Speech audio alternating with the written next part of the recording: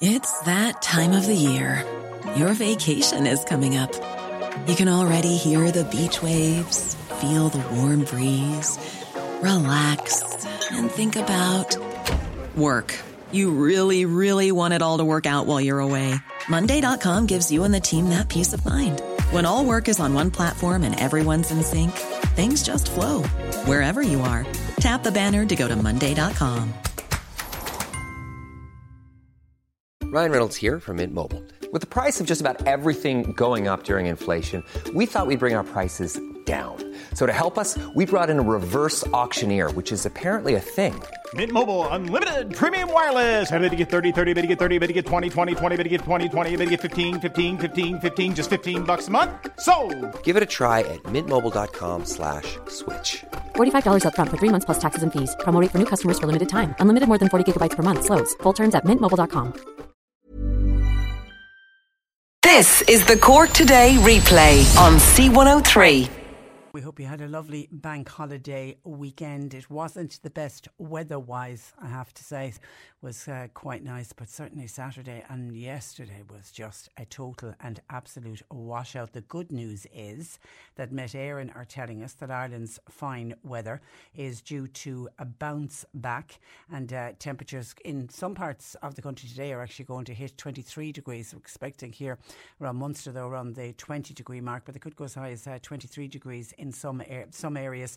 Met Éireann say that this settled weather that we're heading into is thanks to a high pressure zone that's slowly going to dominate Irish weather, and they're expecting it'll stick around for the next 3 weeks. Now, we do have cloudy conditions today and those scattered showers, but some of those sunny spells will start to break through this afternoon.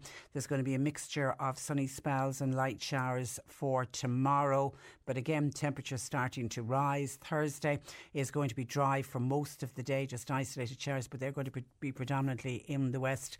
And Met Éireann are saying the current indications suggest that the high pressure will continue to build into next weekend, leading to mostly settled conditions. Bring it on, I hear you cry.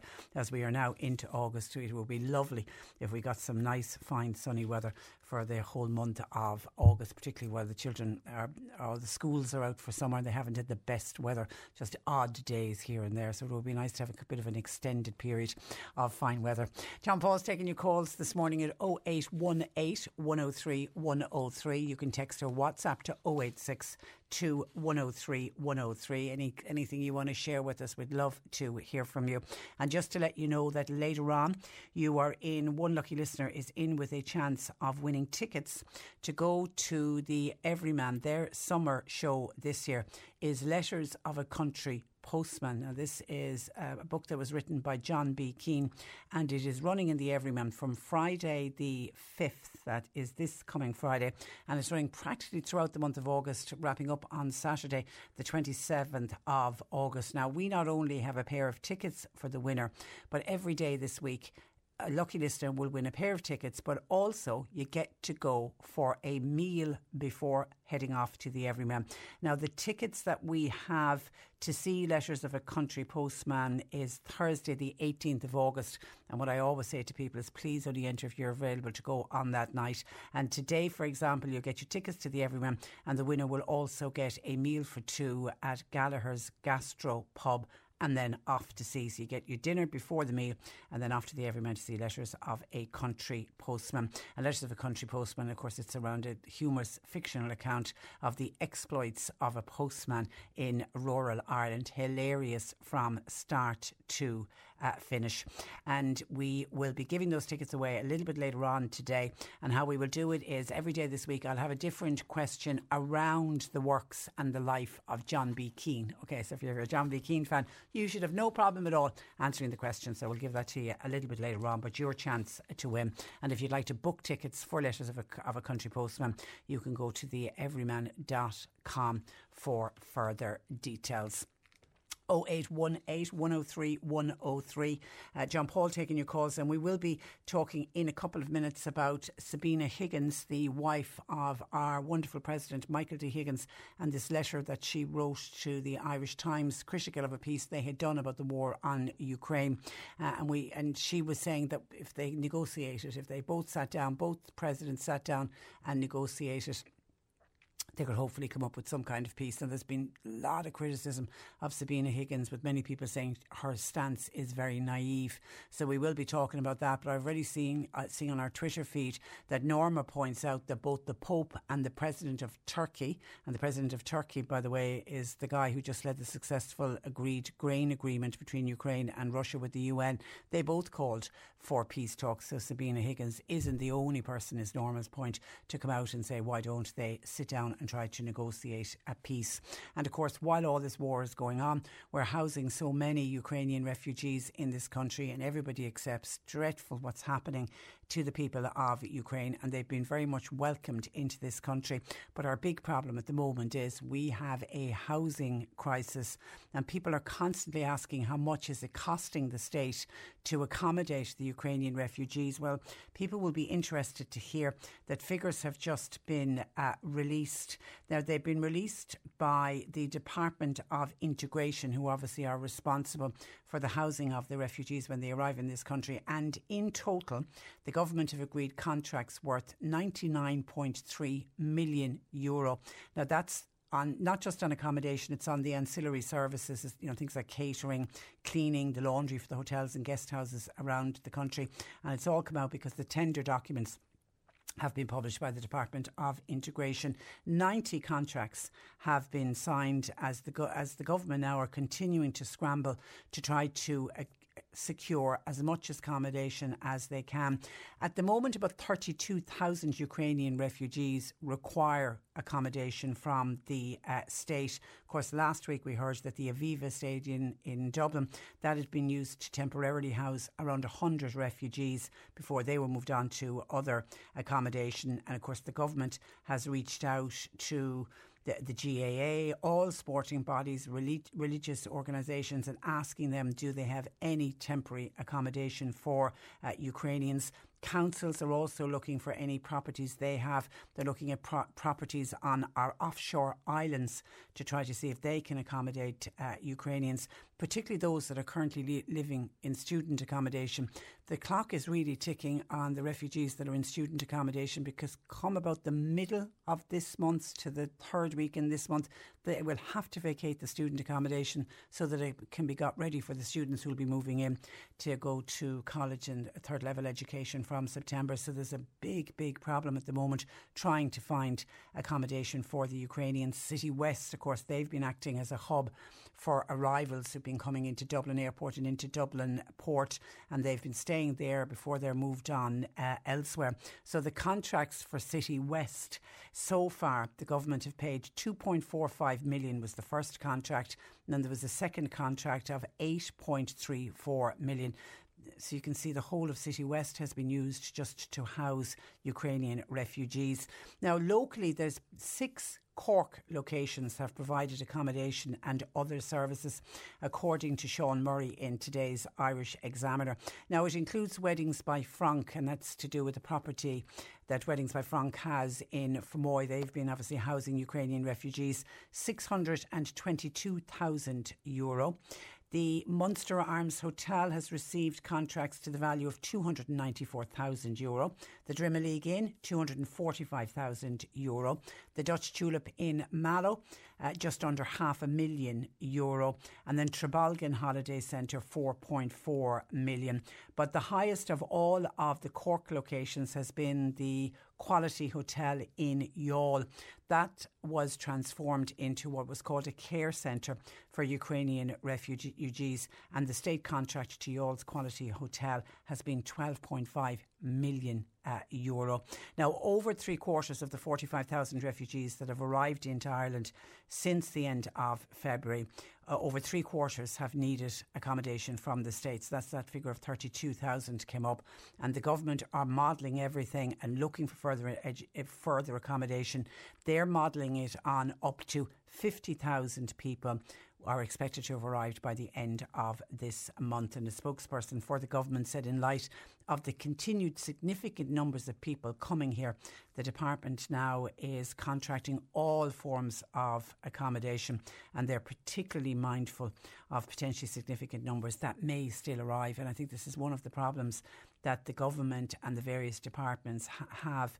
They never know from one day to the next how many Ukrainians are going to arrive, and of the ones that arrive, how many are going to look for accommodation. At this stage, I think they can assume that any of the ones seeking refuge in this country will be looking for accommodation, because it was in the very early days of the war when people fled Ukraine and they had family members living here, so they had a place to stay. But certainly since that, those that are arriving now are people who have no contact, they don't know anybody here in Ireland that they can stay with, so they are going to look to the state. So there will be a lot of headaches for the department in trying to secure accommodation. So let's see which of the sporting bodies are going to be able to come up with any kind of temporary accommodation. And obviously there are hopes that hotels and guest houses and B&Bs, once the summer season is finished, once we move into September and the hotels and the B&Bs quieten down, that they may then be available and they may be able to house Ukrainian refugees and sign up for some of those contracts. But that's the figure, because I know we're constantly getting calls in from people saying how much is it costing the state on the accommodation side. 99.3 million, just under €1 billion so far on contracts for accommodation and the ancillary services that go with it. Okay, some of your thoughts and comments coming into the programme on the Ukrainian refugees and the amount of money that the state has agreed in contracts for accommodation so far, just under €1 billion. Patricia, how many Ukrainians have other countries taken in? We seem to be the only one. We haven't houses for our own people. It's time for the government to call on other countries to put their shoulder to the wheel. Ireland is full, says John. Well, John, we haven't. We're not the only country taking Ukrainian refugees. We're actually one of the, I would say one of the lowest, well, not quite the lowest, but one of the lowest. The most that are going in, Poland obviously are taking a huge amount, over 1 million, 1.1 million Ukrainians have fled to Poland. Moldova is next. This was up to the start of July. They've taken over 82,000. Romania have taken over 83,000. Slovakia nearly 80,000 people. And then there's also, but they can't get an accurate figure on the number of Ukrainian refugees that have gone to Russia. It's estimated to be around 1.4 million, but 5.2 million refugees have been displaced from Ukraine. And of course, not all of them have left Ukraine. A lot of the refugees have moved to a different part of Ukraine where the fighting isn't going on, because remember, they're war refugees and they want to go home, or they want to stay as close to home as they can. 0818 103 103. It's awful that we have, this is Stephen O'Malley, it's also that we have this war going on in Europe, but is somebody making money out of this? And then you hear of hotels receiving money. Are people making a profit on the back of the refugees? No, I wouldn't say so. Hotels have just been taken over, and instead of having guests who come in and pay to stay for a night or two, the government instead, they fix a price per night for the refugees, which is normally less than what the hotel would charge for normal tourists, say for example, because the whole hotel is blocked booked. So no, I don't think anybody is price gouging on it for sure. Just by the way, on price gouging, I did see a comment in from William in Mitchelstown. He was talking, the Indie Festival went on in Mitchelstown over the weekend, and by all accounts it was a huge success and everybody really enjoying themselves. People that went camping, they had kind of 2 wet days and then they had the one good day on the Sunday, but certainly it was a bit miserable there on Friday. Saturday was certainly not the best day to be out camping, but Sunday was a lovely day. But everybody went along to Indie by all accounts, and the acts were all delighted with themselves, and it was a great success. But William in Mitchelstown noticed that a breakfast roll increased in price in some outlets in Mitchelstown. And he says a normal breakfast roll is $4.50. It went up to $7.50 over the weekend, which is outrageous. Many people from the festival were heading into Mitchelstown to buy their breakfast rolls, but the locals then got caught because they also had to pay $7.50. That is outrageous. You can't blame the war in Ukraine for this, says William in Mitchelstown, and doesn't that happen everywhere when there is a large event on? Prices go up and people make hay while the sun shines. But William in Mitchelstown found it offensive to local people who might have wanted their breakfast roll at the weekend, and they got caught with the additional charges. Kieran is in Clonakilty, and he says what is worrying, and this is all about what's going on in Ukraine, is the fact that so much of our food supply is affected due to the fact that so much grain comes from Ukraine for the entire world, it would seem. Yeah, I'll check it if I can during the programme. If not, I'll check it afterwards. I don't know how much of the world's grain is produced in Ukraine, but it is a huge, huge amount for sure. Certainly a lot of the grain from Ukraine goes to Africa, and that was the reason why that deal had to be negotiated, because there is going to be starvation on a level that we've never seen before if we can't get the grain down into the Horn of Africa, and that's what we saw happening at the weekend. Thank God that did happen. But Kieran is making the point, is this not extreme bad planning to have one country producing so much of the world grain? He says years ago many Irish farmers would have grown barley, etc. We could produce our own grain. We need to go back to this method. We need to be self-sufficient. Ireland was so self-sufficient years ago, but now we seem to rely on so many other countries. Can I throw in sugar? We have to rely on other countries to get our sugar. But he says what is happening on a much more serious note is that people are suffering. So instead of agreeing with EU officials to scrap industries like the sugar industry, I didn't realise you were going to mention sugar, Kieran, can we not now go back to growing our own grain and barley, etc.? Well, I suppose we need the farming community to tell us, is that possible? Could we actually produce enough that we would become self-sufficient? 0818 103 103. John Paul taking your calls. We are going to be talking in a couple of minutes about Sabina Higgins, but I can already see some comments coming in on Sabina Higgins and this furrow that she's found herself in the centre of. John O'Donovan thinks Sabina Higgins is right. He said everyone is talking about it, but nobody is saying it in public, that they need to sit down and negotiate. Did we not do similar in Ireland? We had peace agreements over the years between Ireland and the UK, and look at the North now. At some stage peace has to come. So I feel she's right in suggesting that the two presidents sit down and try to negotiate a peace deal. You can't keep fighting forever. At some point they're going to have to come together. On the other hand, the whole world is suffering when it comes to the effect that the war is having on the global economy and the food shortages. So something needs to be done. And Jerry and Bandon also thinks Sabina Higgins is just saying what everybody else is thinking. While it would be hard for President Zelensky to negotiate, and it wouldn't be easy, how else will we achieve peace? Peace will never happen unless they sit down. They will eventually have to sit down. So she's only talking straight talk and saying what others are thinking. OK, let's take a break and we'll pick up on that after these. Cork Today on C103. With Corrigan Insurance's Macroom, now part of McCarthy Insurance Group. Want great advice? You know who to talk to. CMIG.ie. We are waiting to to line up our next interview. And while we do, let me see some of your comments coming in. John in Carrigaline says, Patricia, I'm really looking forward to this year's budget to see what the government will give us, their people. We have a great government looking after everybody from other countries, but what they have to remember is charity starts at home. We have a long, long, tough winter ahead, and that's from John in Carrigaline. Now, as I mentioned last week, Michael D. Higgins' wife, Sabina, wrote to the Irish Times to criticise one of the newspaper's editorials on the war in Ukraine. In the letter, she said that the fighting would go on until the world persuades President Putin and President Zelensky to agree to a ceasefire and to negotiations. There's been a huge amount of criticism since, with some saying that it was a very naive stance by Sabina Higgins.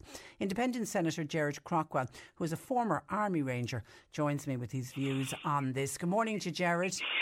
Good morning, and good morning to your listeners. And you're very welcome. Do you believe Sabina Higgins was naive in her views? Well, I'd say at the outset, Sabina Higgins has no constitutional role in Ireland, and as a private citizen, she's entitled to state her views wherever she wants. They should not have any more prominence than yours or mine or anybody else's. She was naive. The letter she wrote was naive in the extreme. The Ukrainians did not invite the Russians in to take over part of their country. And just like Irish people fought to win the right to our republic, Ukrainians have the right to defend their own state. She's right insofar as at some stage there is going to have to be peace talks and the Russians are going to have to move back out of Ukraine. But the fact that it appeared on the presidential website is the key here to the controversy. It should never have appeared on as you say, she is a private citizen, so writing a letter to the paper, that was fine. But who's responsible for that going up on the Áras website? Well, this is the question that we've been asking, and most of us in politics are asking, who in fact authorised for this to go up on the website.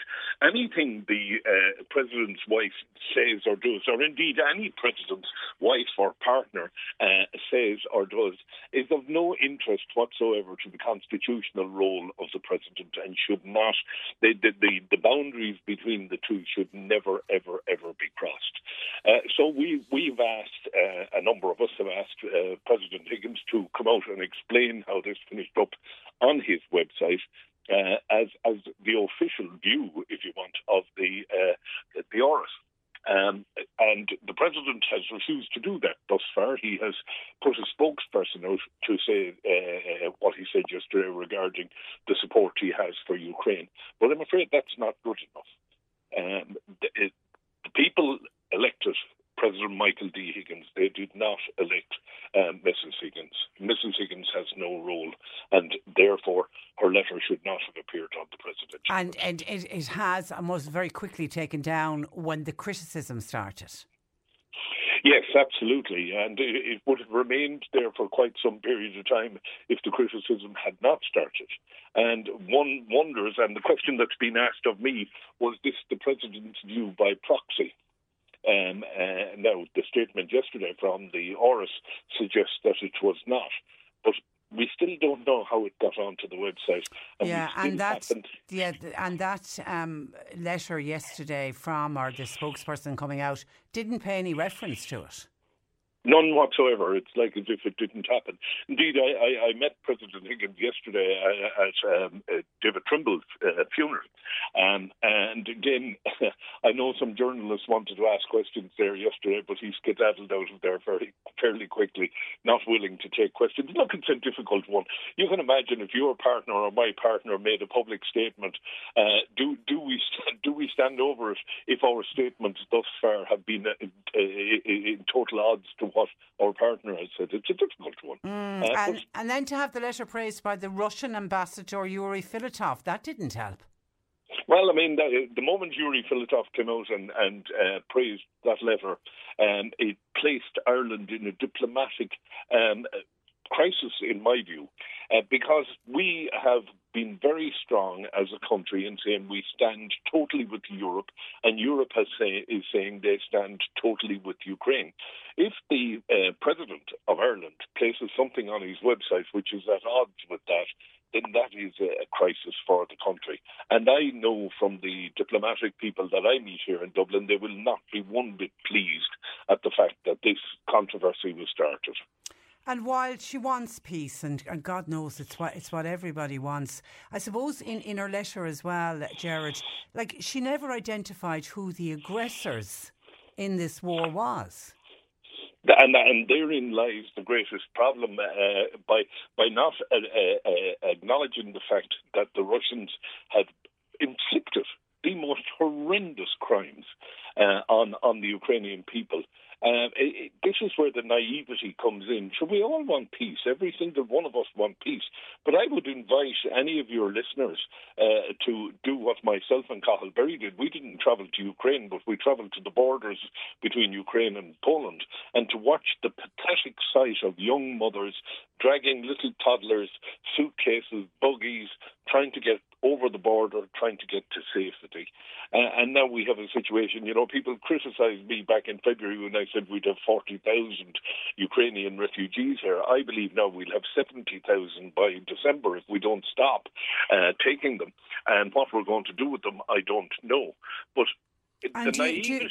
sorry, just on that point, do you think we should stop taking them, put a number on how many we can accept? I think we've got to step back from what we're doing right now and see how many more we can accept. Public opinion will swing very, very quickly against the Ukrainian people, and God help them, they don't want to be here any more than they want to be anywhere else in the world. Most of them want to be at home in their own homes, in their own country. Sadly, their homes will take 20 years to rebuild. Yes, I do think we need to. There's no point in bringing Ukrainian people here to put them in tents with the winter coming. You know yourself, today is a summer's day, or so we're told, and I'm looking out the window of my house right now and the wind is blowing and it's not that long since it rained. What must it be like to live in a tent? For that. Yeah, it's a great point. Brian in West Cork says, does Gerard feel Sabina Higgins owes the people of Ukraine an apology for the letter? Look, I mean, Brian has a point. I'm not sure that would serve any purpose at this stage. I think what we need a statement from Michael D. Higgins himself, not some spokesperson, which clarifies that the presidency stands foursquare behind government policy. And once we get that, I think the matter should be allowed to die at that stage. It was an error which is a little bit hard to take, given the experience of the president in politics. He's a long, long time around, and he knows the way the system works. And it's very difficult to understand how that letter finished up on his website. Okay, and just wearing your Army Ranger hat, how do you see this war ending, Gerard? I think ultimately, with the support of the West, if it continues, I think Putin will be beaten back across his own border. I see the danger we have is that Putin himself will be destabilised in Russia and somebody will take him out in one way, either politically or through an assassination. But the problem is, who comes behind him then? Is it somebody who says, I can do a better job and take all of Ukraine? Hard to tell. But I don't see this war ending in the foreseeable future. I think we're going to see this rattle on for years. Oh, my God. All right. Listen, Gerard, I appreciate you taking our call this morning. Thank you for that. And thank you very much thanks for joining us. That is Independent Senator Gerard Craughwell, believing that Sabina Higgins was naive in her views in that letter to the Irish Times, and the fact, as a private citizen, she's entitled to write a letter into the editor of the Irish Times, but it was when it went up on the Áras an Uachtaráin website and then quickly taken down when criticism was received. And I think in particular when the Russian ambassador Yuri Filatov came out and welcomed the views of Sabina Higgins, I think that's when they realised they had a bit of a problem in their hands, and it was taken down from the website post haste. 0818 103 103. John Paul's taking your calls. You can text, you can WhatsApp to 0862 103 103. Cork Today on C103. With Corrigan Insurance's Macroom, now part of McCarthy Insurance Group. For motor, home, business, farm, life and health insurance. See MIG.ie. Let's stay with the ongoing situation and the war in Ukraine, because the authorities there have asked a Cork-based voluntary group to help set up a rehabilitation hospital near their capital, Kyiv, to treat people injured by the Russian invasion.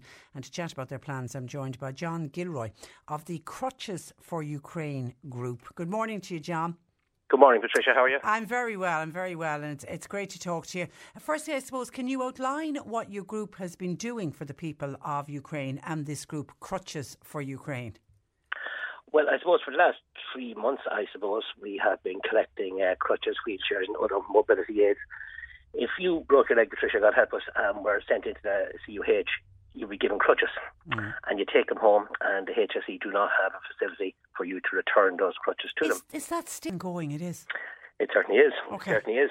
So we've identified this as a source of mobility aids, and we've matched it with a need in Ukraine. So we have collected over 600 pairs of crutches. We've about 40 wheelchairs,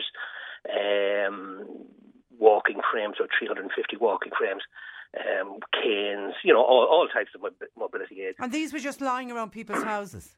Yeah, absolutely. Okay. And remarkably, we've collected these from a very small part of Cork, just around the Glanmire area, an immediate area. So it just shows you the amount of medical equipment that is out there.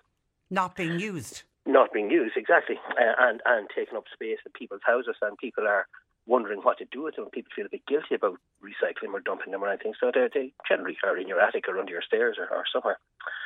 So we've collected that number of items, and we shipped them to a Polish town called Minsk Mazowiecki, which is 30 kilometres east of Warsaw. Okay. We have a relationship with the mayor's office there. He'll store them or take delivery of them. And we have then contacts in the Ukrainian city of Baryanka. Baryanka is about 30 kilometres from Kyiv, and you will remember it because it was one of the towns that Micheál Martin visited when he was out there. Where he got very emotional. Absolutely. Yeah. And there's a neighbouring town called Bucha, which the Russians had occupied and devastated, really. So last week, not the weekend just gone, the weekend before that, we delivered a truckload of stuff, about 22 tonnes of medical aid, not just our mobility aids, but when we had our lorry and we put our stuff in, we decided there was plenty more room. So we got other items of humanitarian aid from the great John O'Connell out in Escara. He's a man that's doing tremendous humanitarian work quietly behind the scenes for years. So he filled up our truck and we went out there. So I went out, I flew out after the truck, and I met the truck in Mazowiecki. Mazowiecki has a relationship, a kind of a twinning, if we like, with the town of Baryanka in Kyiv. So when the war broke out, a lot of people from Baryanka moved to Mazowiecki, about 2,000 people. And Mazowiecki now is a city of about 40,000 people. So they accept about 2,000 evacuees from Ukraine. So I met a lot of those people, and the stories they told me, Patricia, are scarcely believable. Sometimes when we think about wars, we think they're very far away, and they are. But these are just ordinary people, just like ourselves. I met a 28-year-old woman. She's Natalie Kaminsky is her name, and herself and her 3-year-old son were sitting in their apartment on the 24th of February, the day of the invasion, and her mother-in-law rang, and she said, have you got your passport ready? And Natalie said, oh my God, drama, of course. And she said, the Russians aren't going to invade at all. They're up on the border for the last 6 months, and nobody expected them to invade. And 2 hours later, she got another call. She said the Russians are 50 kilometres away. So she was trapped in her apartment with her husband and her 3-year-old son and her mother-in-law, and they spent 5 days in the basement, in the dark, with the ground shaking all around them with the Russian artillery. And when they came out, she told me this, when they came out after 5 days, they got a call, go, you have a half an hour to go.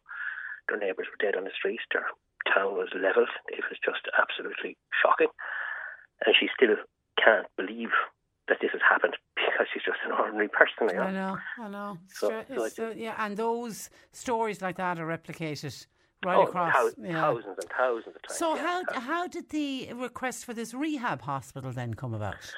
Well, I suppose it's funny the way it works is that when you are in this, we'll say, initiative, you become fairly well known because you'll be linking up with all sorts of different groups here and in Europe and in Ukraine. So I suppose the authorities in Kiev heard of us and they contacted us through the mayor's office in Baryanka and asked us would we be willing to supply another shipment of mobility aids. And we said, of course, we will, yeah, absolutely, no question.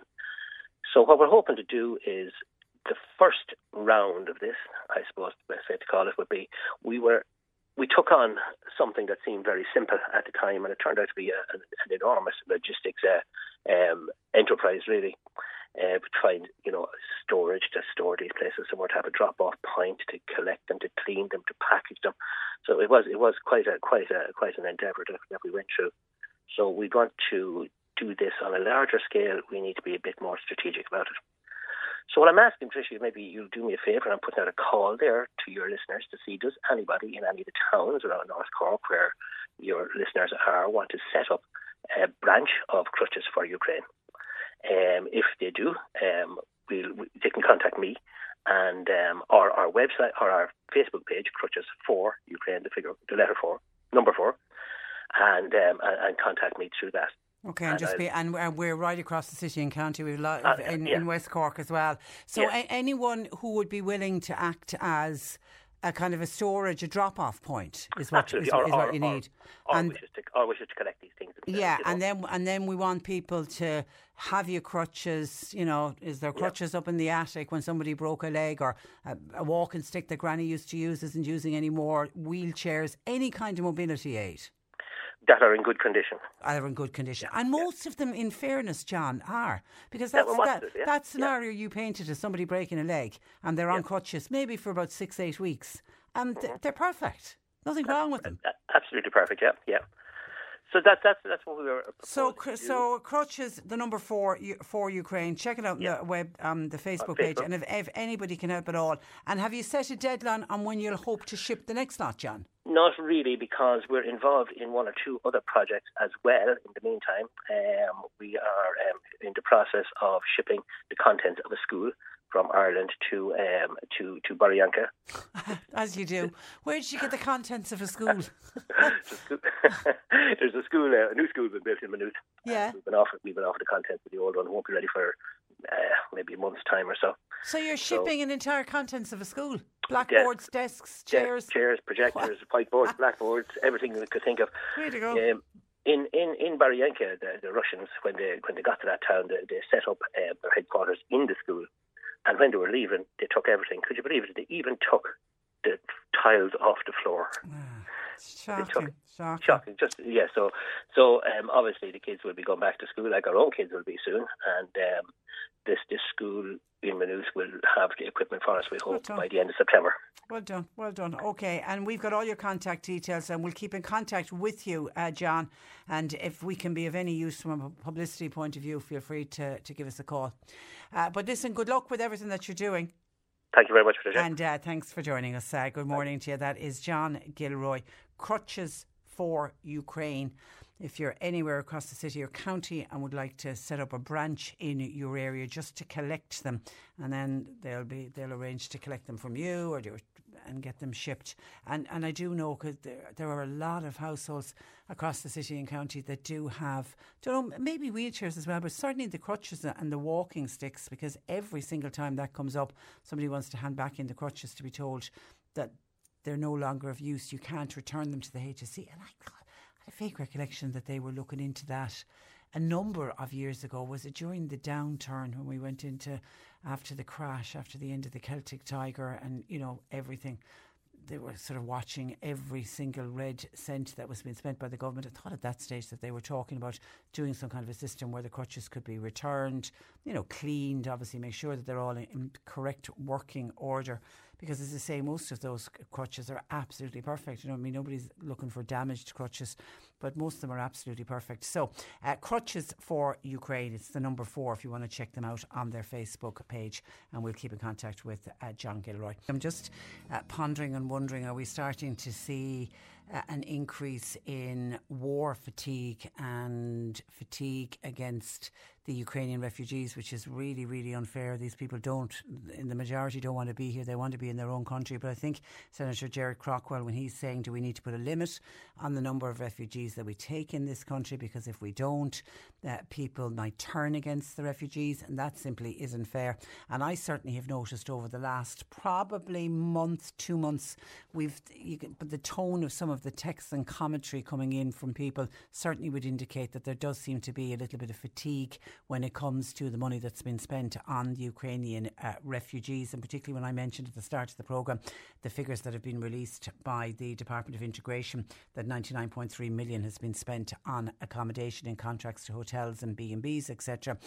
Somebody says the Irish have nothing, and yet the government are spending this kind of money to help the Ukrainian people. They are taking our hotels, swimming pools, and now they want to take over our sports stadiums. It's unbelievable. All this money is going to them, and our own Irish can't feed and clothe our own.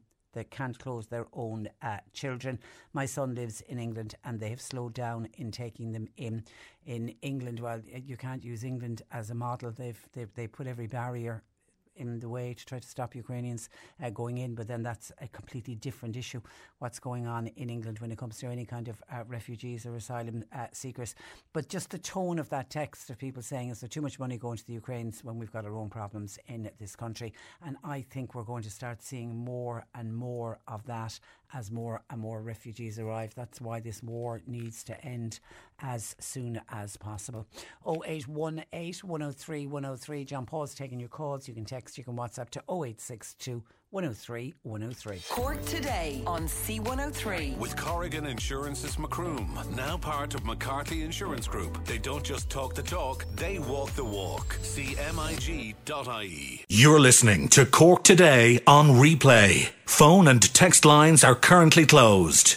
Of your thoughts coming in on Ukraine, and particularly on Sabina Higgins and her letter. The mixes. The only way the war in Ukraine will end is exactly as Mrs. Higgins has said. Get them all to sit around a table. How did we find peace in the north of Ireland? How do we do it? By people coming together and talking. It is the only way to do it, says Mick, who so therefore agrees with Sabina Higgins. And then someone else, when I'm saying, is there a bit of refugee fatigue going on, which I really hope there isn't, because it isn't the fault of the Ukrainians that they've been forced out of their own country. A listener says, let us not forget, none of us go to bed at night wondering if our father, our husband, our brother or our friend has been killed, injured or captured. Yes, we know it's not always fair, but in God's name, don't let us stop helping these poor people. Why must we label nationalities? Why instead don't we label the need? If they need help, let us offer them help. And to the lady who quoted her son in England, I hope she's grateful that the English people didn't have her attitude when her son moved there, when there wasn't even a war. Be kind, people, please, says this texter. Thank you for that. And Morris in Glanthorne on Sabina Higgins' letter said, you won't be able to get peace unless you raise the issue of both sides sitting down and talking. What did people expect Sabina Higgins to say? That Russia are the aggressors? She called for peace, which at the end of the day is what most people are calling for. 0818 103 103. Now, earlier somebody said that why are we so reliant on the Ukraine when it comes to the amount of grain that Ukraine produces, and the whole world held its breath while that deal got negotiated in Hungary to allow grain to come out of Odessa over the weekend.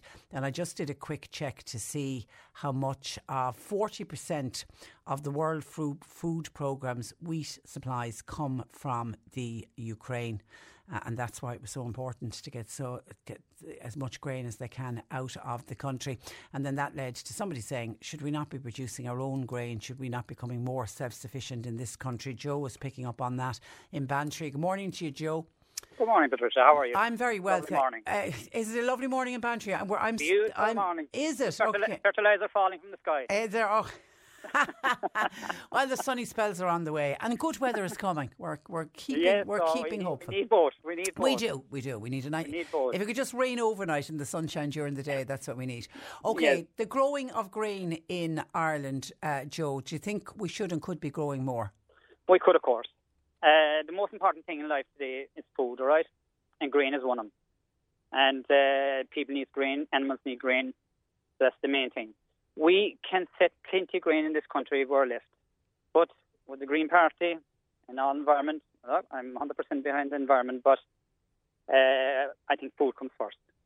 Now, I've seen here land planted down here, which there was grain growing there years ago. All right? Mm-hmm.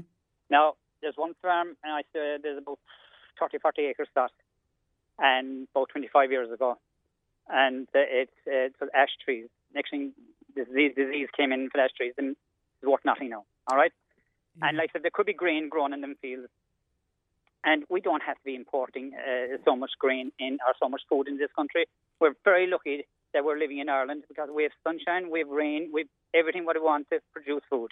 We have the perfect climate. We have the perfect climate. We should not be importing any food into this country except, all right, there might be oranges or something like that we can grow here. But it's these politicians, they're only all fighting just to stay in power. That's what it's about. We had a story last week there, 25% cut in the agriculture side of it. This was all about staying in power. You know, the Greens had them wrapped around their fingers. It's all about staying in power. That's what it's about. Like the next government to come in, it could be a different thing. If you can remember back in, I think 2014, I know I'm not 100% the year now, but they told us Harvest 2020. Yeah. Keep pushing, push. And Teagasc was another crowd behind this. More milk. No, they're trying to get rid of us now again. And now they're saying, cull the herd. Yeah, and farmers did exactly what they were asked to do for Harvest 2020. And now there's a sea change. You go, oh, well, we got that wrong, which is, I have to say, very unfair. And just looking at grain in we are heavily reliant on imported grain in this country. We import around 60% of the 5.5 million tonnes of grain that we source that from overseas. Like, something seems wrong, doesn't it? I think your point is right. We are a country that has the perfect climate for growing. And yet we are around 60% we have to import into this country. Yeah, completely wrong. Like, we don't even, the government don't even look after the grain growers in this country, right? They're penalising them all the time, and there's too much red tape, all red tape. And like there's land being wasted, being planted, being wasted, and there could be grain sat there like years ago. Now there's grain in the Ukraine at the moment, and it's there nearly maybe 7 or 8 months. All right. Mm. That grain is not really great grain. Is it not? It's there too long. No. See, if you had a carrot or a nunch there for 6 or 7 months, it wouldn't be that nice, would it? The same with the grain. Yeah. You know, and we should be growing our own grain, and the grain growers in this country should be supported 100% because it's the main food for the people and for the animals. And I think it's completely wrong for the Green Party not to be mentioning about food. All this, like they're talking about climate change. Sure, like that ship that's going out there now, going to Africa, somewhere of this, look at what pollution are they causing. Like, everything we import, it's not good for the environment, is it? Or am I wrong in saying that? Like, they're still living off. There's planes bringing stuff. There's boats bringing stuff. Like, look what we did to our sugar industry, and we have to bring that in now by boat and plane to bring the sugar that we were producing. And if you think back to, well, you wouldn't be able to think back to, but if we read our history books, the time of the emergency during the Second World War, we had to be self-sufficient in those days. There was no importing of anything. We can do it in this country. We can do it here in this country. And you remember back in 2008 when the recession came? Yeah. What kept the country going? Agriculture. Yeah. And I know at the start of the war back in March there was, and I'm reading this piece from the Financial Times, the government launched a €12 million crop cultivation scheme to try to boost grain production. Now, I don't know how many farmers got involved in this, but there was a payment of €400 per hectare to encourage farmers to plant additional barley, wheat and oats. What they called it actually a wartime tillage programme. It was last used, funnily enough, during the Second World War. I don't know how many farmers have picked up on that. The farmers that picked up that, if it won't be out next year, they won't be growing. It should be left to people that can grow grain and that know how to grow it. And like it was kind of taken off. The grain, that's the people that are growing grain for generations, their prices cut down. And so, like, on one hand, they're telling people to grow grain. Next thing, the people that know how to grow it, they're taking off of them. So, like, I think these politicians haven't a clue what it's about. Yeah. And like, it should be, look, if we don't look after the agriculture side in this country, it won't be long that the next generation won't put up with it, and we'll be crying out for people to produce food in this country. If we think it's bad in Africa, it could happen here very well. And we need to, you're right about food. It is the most important thing, and that's globally. It's not just in this country, that's all over the world. All right, listen, Joe, thank you for that. Thank you very much. And thanks for joining us. 0818 103 103. Our lines are open. I mentioned the Indie Festival in Mitchelstown and what a great success the Indie Festival was. Somebody says, Patricia, just to let you know, a great day was had by all in Holy Cross in Tipperary on Sunday. It was the Cut Loose Country Music Festival. I'd like to say well done to all involved, says the texter to 0862 103 103. C103 Jobs. A van driver is wanted. This is for a busy veterinary wholesale business in Mallow. CVs please to Douglas at acravet.ie. Irish Pneumatic Services are looking for people to join their service team. Now, it may suit second or third year apprentice or somebody with mechanical or electrical experience. Email CVs and a cover letter please to compressors@ips.ie. Desi's Tyres, they're in Carrigaline. They've got a vacancy for an assistant manager and senior fitters. Email paul at desistyres.ie. And staff nurse and healthcare assistant positions are available at St Gubnit's Nursing Home in Ballyagram. CVs please to st.gubnitz@gmail.com.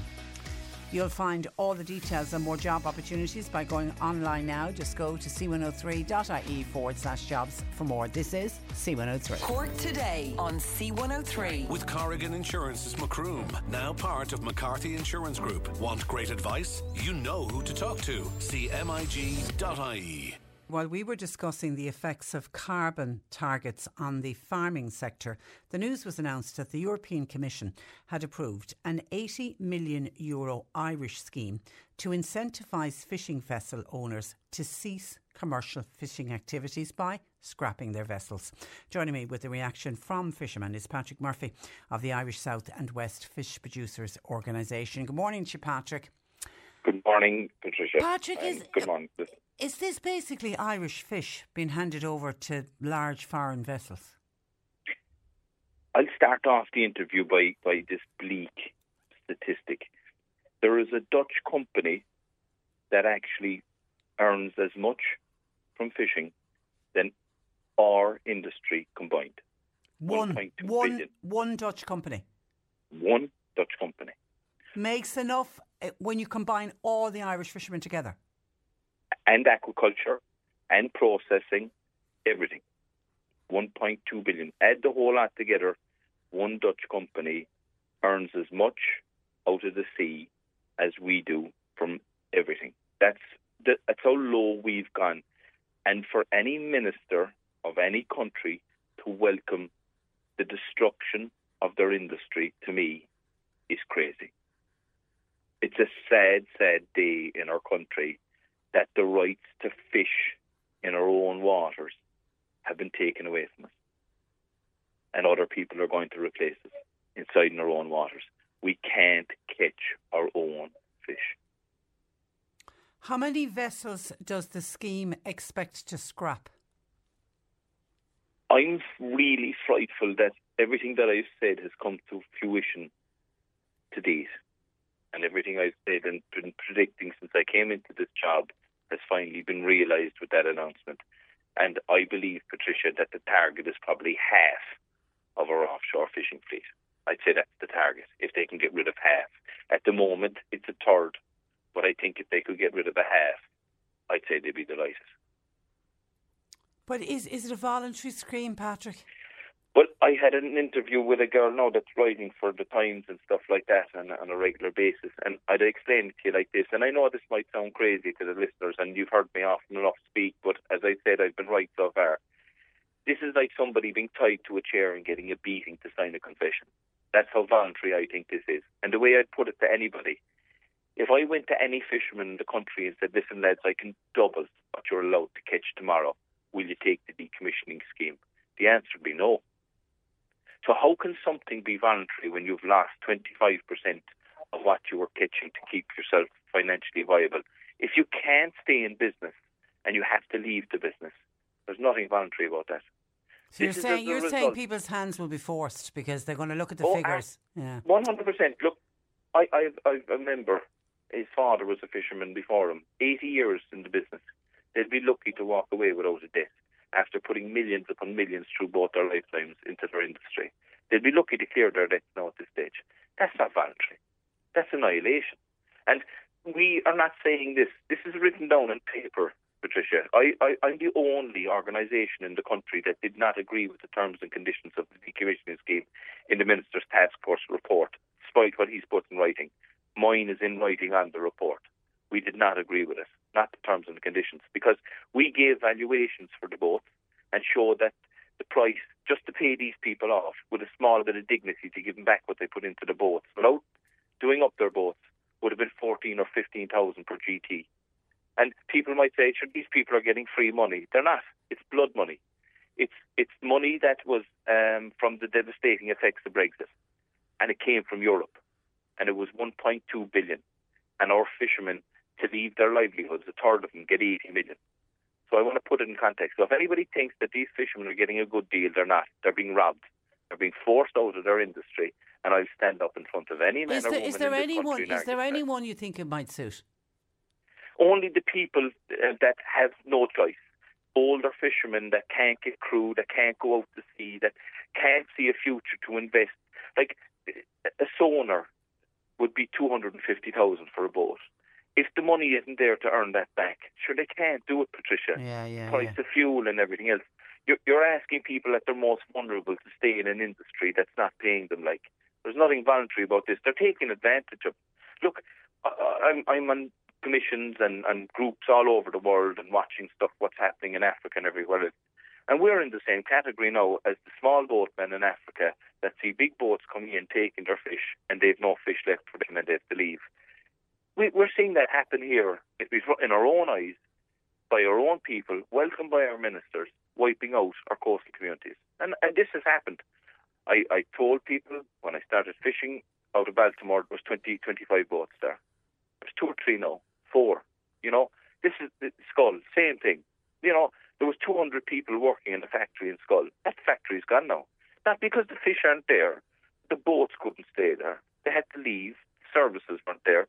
They just kept wiping it out. And look, for a change now, the farming community can see, I've been warning about this as well, they were next. And the statistics about this just don't make sense. We contribute 0.09% of carbon to the world. 0.09%. So we cut down 30% of our agriculture, but our agriculture doesn't come 0.09%. It gives thousands of a percent. So we're wiping out a fifth or a third of our agricultural industry or small farmers for nothing. There is no gain for the planet here. It's a joke, especially when we're being told that the shortage that this will create in food supply will be met by Brazil, who are grain-fed animals, not grass-fed. Like, people have to understand that grass grows through photosynthesis. Carbon is a food source for plants. So your plants eat the carbon, grows, cut the grass, harvest it, feed it to the cattle. Yes, they belch, create methane, but it's a perfect cycle. They're on about the blue economy. Sure, what can be bluer than that? When you go out and cut the grass and you leave the grass there, that's carbon sequestering. People are being misinformed and told. For what reason, I don't know, but it's devastating for our country. And I don't want to be depressing anybody. Yeah, and the other point that has to be made as well, while it's devastating news for the fishermen, and I think in particular of the people you talk about, who fishing has been in the generations, the fathers, grandfathers, great-grandfathers before them. I mean, it's just devastating for them. But of course, less vessels has a huge negative impact on the local communities. Oh, yeah, like... I got a phone call today now. Is there any boats out, lads? Can you direct them our way? Because there's no fish in the southeast coast. And the reason for that is that we have a temporary tie-up scheme because there just isn't enough. And look, I don't want to be complicating this for listeners, but I work on trying to balance the amount of fish people get every month. I sit as part of a committee. And we had to tie up boats because we didn't have enough fish because we'd been robbed. And I'm saying robbed, and I'll say that on air as a fact, by Europe. Otherwise, the only thing is that our government gave it away behind our back because we were told they weren't giving it away. So the only way they could get it was to rob it. And that's a fact. It's not me sensationalising this. I'm telling you the truth. And anybody wants to come on here and debate it with me, any politician, I've no problem explaining it to them the way that it should have been explained. So there's no fish on the southeast coast. So that means there's no processing. That means there's no jobs there. There's no fish for restaurants and chippers are going to rise. We've been saying this. I was on another interview with a man that had, after him actually, had 8 chip shops above in Cork. The price of fish has gone up. He's afraid now that his customers won't be able to afford. For the basic fish and chips that everybody does. Does it feel, Patrick, almost like the beginning of the end of the fishing industry? It does, but is it that I'm not going to give up? I think since I came into the industry when I was a 20-year-old, and I've no intention of giving up now. And people that are bad, that'll be up. And if we have to take this into a courtroom, like we said, we will. We have no choice because we can't. We can't give up. It's not an option. But we do need the people outside there who's listening to this, if they believe us, to start talking about this as well. Ring up the radio show. Tell you that they too are concerned. Anybody that's listening to this now, we need your reaction because it's the reaction, people talking, that changes political minds and makes people move. We've seen it. We've seen it with the AIB banks. Imagine closing down banks around coastal communities where you 2.5-hour drive. I think all sense and people power. Yeah, people power work there. The other thing I've noticed on this particular issue, Patrick, was when this story broke as Friday afternoon, when after the show had wrapped up, and myself and John Paul were in the office discussing that obviously we'd have you on the programme today to talk about it. And I was saying to John Paul, there'll be a lot of commentary about this over the weekend. I saw little or no commentary about it over the weekend. Well, the only way I'll describe that is when the Russian thing broke, we were seen in America, personally seen in America, by 7 to 8 million viewers. Yet RTE never put me in a show, even though we were seen all over America. Now this is when you went up to the Russian ambassador. Yeah. So 8 million views in America. We have people visiting our office from America coming in to look for photographs and see the office and where we did the interviews. So I'm a celebrity in America. And yet my Taoiseach forgot my name in the Dáil. No, that's not by accident, Patricia. And that's why you saying to yourself that I'm always slow to handpick and criticise one particular individual. He could have a lot on. But all I'm saying is a lot of the media, I didn't see it. It wasn't just RTE. I didn't see a lot of commentary anywhere. I mean, are there a lot of politicians coming out talking about this? Politicians in your area? No, very few. But you see, we're in a situation that this is beyond belief. This is like science fiction. If somebody told you tomorrow that a third of the radio stations were to go, or that a third of anything were to go in the morning, there'd be uproar. So this scheme got approved. So yes. What happens now? Now, you see, the scheme that we were looking for was that it would be based, Patricia, and thanks for giving us this airtime, right? So the scheme was to be based at the value of the boats on the open market. At least people would get back what they got out. That's not going to be the case now. Now it's €3,600 per GT, right? When we show that the value of a GT, the gross tonnage, one of the ways of measuring what a boat is worth is the gross tonnage on a boat. So there might be 100 GTs in a boat. So the boat could be worth €1 million. Well, then that's 10,000 per GT. Well, that's the valuation. We believe the valuation, a fair valuation, is 14,000. They're starting it off at 3,600, and they're saying now that the boat, whatever they cost, will add you how much fish you cost. But that goes against the national policy. And the national policy is that everybody gets an authorisation to fish. Some people are lucky with more fish, or they are better at it, or they take down. Now people are going to be punished that if something went wrong in the last number of years, the recent years, that they didn't catch enough fish, their business is going to be devalued. But is this scheme set in stone, or can it be negotiated? You see, this is the thing. We got an announcement from Europe before we got it from our own minister. And I know you don't want me to be picking on things here now, but I'm really upset over this. Well, listen, I can hear it in your voice, and you're always very passionate, and you're always fighting on behalf of the fishing community. So I do understand it. But is it set in stone? Yes, it is. Yeah, but I think it's worse rather than better. It's going to get, and that's the truth. Okay. And you might please get me back on air. And we will talk again. Listen, we talk to you a lot, and you're always welcome on the programme. And we will talk again, because this isn't the end of it for sure. And I can see a lot of people very upset to think that we could lose so much of our fishing industry. Listen, Patrick, your line was starting to deteriorate there, so I'll leave it there. We will speak again. But in the meantime, thank you for that, and thanks for joining us. Thanks very much. Good morning to you. Patrick Murphy of the Irish South and West Fish Producers Organisation. I think his stat about there's one Dutch fishing company that makes their profit is they make the same amount as the entire fishing industry in this country. Just shows we are a drop in the ocean when it comes to things like our fishing industry, and yet now under the scheme we're going to lose even more. Thomas was on, having listened to Patrick just there, and also Joe the farmer from Bantry who spoke to us earlier about how we need to be self-sufficient in this country and go back to growing more of our own grain. Thomas said, I've never heard two men talk so much sense. They're better than any politician that comes on radio. 0818 103 103. Text or WhatsApp 0862 103 103. Cork Today on C103. With Corrigan Insurance's Macroom, now part of McCarthy Insurance Group. For motor, home, business, farm, life and health insurance. See MIG.ie. While most of us were hopefully enjoying a nice, relaxing weekend, my next guest was undertaking a 90-kilometre walk/hike from Cork city centre to Bantry Pier in the final stages of what is his evacuation walk. I'm delighted to be joined by Paul O'Leary from the city but now living in Bandon. Good morning to you, Paul. Hello. Hi. Thanks for checking in. Well, listen, and thank you for joining us. I'm told you're about 5 kilometres away from Bantry Pier, so the end is in sight. So I suppose start at the beginning. You're trying to simulate what it would be like if you were forced to be evacuated from Cork City. Isn't that what you're trying to do? Yeah. I suppose the cause is twofold, really.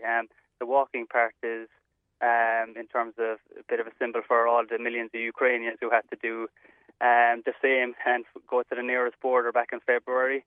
And the 2 nights kind of wild camping is for obviously people here now in Ireland as well who don't have a roof over their heads and are suffering homelessness. And the causes for St. Vincent de Paul. So you set out from Cork City on Sunday morning, was it? That's it, Sunday morning from Patrick Street, and made my way then out towards Lisarda, took a left and basically started going really cross country there, a lot of local roads, up and over, and just walking now down towards Bantry 2 days later. 2 nights later. Now the weather, you had a mixed bag weather-wise.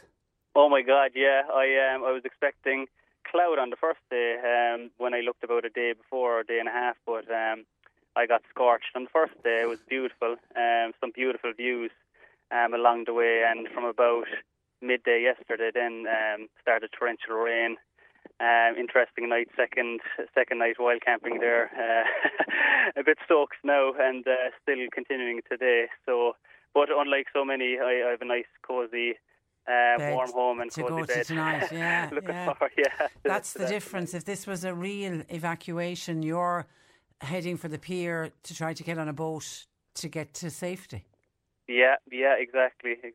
So, no, it's just a bit of solidarity with those folks, the Ukrainians here in Ireland, accessing services by St. Vincent de Paul, and obviously for folks who are homeless and who St. Vincent de Paul helped as well. So, just something small, really, in the grand scheme of things. Well done. Now, have you ever done wild camping before? No, this was the whole premise of it too. I'm quite a sheltered individual, really, very much an indoor person. So this was a shock to the system. And to give you an example, yesterday when I was passing a home on a local road there now out West Cork direction. After I passed the home, the husband and wife came out and called after me and asked, was I okay? And did I want to lift because I look in pain? But obviously West Cork hospitality. You can't beat it. You can't beat it. And did you explain to them what you were doing? I did. I explained to them, and after that they went away and actually donated to the cause. Did they? So well done. I can't really ask for much more there. Well done. The generosity of people knows no bounds. Because I saw you put up on your YouTube your practice run in your back garden. and you looked to me like somebody who never pitched a tent before in your life. Would I be right, Paul? That's about right. And I suppose for a thank you for the donations, what I've been doing is creating just some content so that people can follow along the journey with me and see me like putting up a tent for the first time, having a practice overnight camp, along with a couple of preparation walks that I did. And next week I'll have a video up on YouTube then as well, showing the three-day journey that I just did. Well done. And you brought everything. The whole idea was you were getting out of Cork City, you were being evacuated, so you packed everything that you needed. Everything in the backpack, yeah, exactly, and tied on. Tent, sleeping bag, inflatable mattress, couple of dry clothing and bits and pieces. Yeah, about 12 kg, I'd say. Food? In the end. What you do for food? Yeah, I got some I suppose dry kind of food packs that you just have to add water to. I have a little gas canister that I was working for the first time and managed to cook myself up something on the first night. Couldn't do it last night with the wind and the rain, but I had plenty of protein bars and the like. So, and are you carrying all the water that you require with you, or are you getting that along the way? Yeah, I have. I was able to fill up along the way in little stops. There's a few post offices and little shops along the way, so I have about just over 2 litres on me at any one time. So it kind of does me in between the pit stops, you know. And you didn't stop anywhere and go into a restaurant for a nice, good Irish breakfast or anything? No, but I might get something at Bantry here now. Oh, when you're finished, absolutely. And a great spot for food. It's a great spot. So the hardest part of it, you would say, was what? Oh, it's I suppose the feet, really. I can tell any, I suppose, budding hiker or person wanting to do long distance walker, if you think you've brought along enough blister plasters, you haven't really. Ouch. So, yeah, bring more. Are your feet in bits? Yeah, pretty much. I'm hobbling to the finish line rather than walking, but as long as I get there, that's the main thing. And is that, yeah, and of course you were getting wet as well, which doesn't help. Yeah, no, the wet isn't too bad, and the rest of the body, the legs and everything are fine. It's just the the feet, really, the soles, is the hardest part. Okay. But no, it's been a great adventure, and like I said, it's only a few days for me, unlike a lot of others, you know. So. And the best part? Oh, I'd say the first day, getting I kind of went on a local road alongside the Cork Macroom Road that took me way up high, and the views and that direction was just stunning. And with the sun shining as well. Listen, we live in a beautiful neck of the woods, particularly we really do. when the sun is shining. Do. But you were on your own. You didn't have anybody with you. Yeah, on my own. Yeah, exactly. So, but plenty of messages of support. Did you? And people checking in. Like my family was worried about me, so they were checking in quite often. To make sure that they didn't need to hop in the car and come and collect you or anything. Yeah. Okay, so to explain to people how they can donate. Yeah, I suppose it's an official St. Vincent de Paul donation link. Okay. So they can either find it on the website there under current fundraisers. Probably the easiest is my Facebook called at Paulie's Evac Walk. It has all the links there to the donation page, my Instagram, which I've been following or updating while I go on, and kind of more in real time, and YouTube as well, if they want to, anyone who wants to donate, and perhaps check out the videos and the video next week as a thank you. Okay, and the svp.ie, and you'll find Paul's evacuation walk on that as well. So well done to you. It's been thanks a million. It's been quite an experience. Were you long thinking about it before you? Yeah, I actually was. I was just trying to get the time to do it. I suppose, like a lot of others, I was pretty shocked at what happened and what started and is still ongoing since February now, with the war in Ukraine, you know. So I was just kind of thinking maybe if about a month or a few weeks after that, what people must have gone through. So, but I just wanted to make it more Irish based, so that's why I'm doing it for Ukrainians who are here in Ireland, and also Irish folks. Our own, our own. Exactly. And it's interesting because just earlier today we were talking about there is a bit of war fatigue, unfortunately, going on. That's it. I absolutely hate to hear it and some of the comments that come in, and I just think, it saddens me because these people never asked for war in their country. They never asked to be refugees. They never asked to come to Ireland. They were just fleeing for their lives. But so many people are saying, charity begins at home. And that's what I love about what you're doing. You're covering both angles. Yeah, and it's close to home as well. I have an uncle who managed to get his wife out of Ukraine, actually from Odessa, at the time as well. So close to home as well. So it's nice to do it. It was nice to do it overall. And Odessa, I've been watching Odessa with great, because Odessa is such a beautiful, beautiful city and port, and the architecture there is incredible. So much so that during the Second World War, Hitler said that he didn't want to touch Odessa. He knew better than to, because of the historical nature and the architecture that's there, and the important architecture is there. And then to see Putin now sending in the troops, and they're going to decimate Odessa if they don't stop. It's just dreadful. I know. Anyway, so so you're 5 kilometres. When do you expect to reach the pier in Bantry? I'd say just over the hour. Just over the hour from now. Yeah, I'd say all going well. And is there anyone to meet you? Yeah. My lovely wife is going to be out and will collect me and will bring me back to Bandon, is where I originally from and living at. So back home for a shower. You haven't been able to shower. I feel sorry for the wife on the way back home now, but it won't be too long. What's your wife's name? Erica, if you're listening, I'd say keep the windows of the car open for the journey back, and then a shower. And will you go for a few hours sleep, or will you still be on a high? Yeah, no, I'd say I'll keep going. A bit of food and Bantry, go back home, have a shower, relax, and definitely get an early night for sure. Okay, and and where do you work, Paul? Just a small business owner in Bandon, with my wife. So we'll be starting prep tomorrow. Now we've a little food takeaway business. Oh, you're into food. So yeah, very much so. And what's it called? Sendai Asian Kitchen in Bandon. Sendai Asian Kitchen. All right, and you're back to work tomorrow morning then, are you? Back to work bright and early. Yeah. We'll leave you off along with your poor blisters. God love you, but well done. It's terrific, and I'm looking forward to seeing your end video when it goes up on YouTube as well. It's incredible what you've done. So well done on it. Thanks for having me. Thanks, Paul. Thanks to everyone as well for supporting me with the donation so far. Really appreciate it. Okay, it's a really good cause. Thanks, Paul. Stay safe.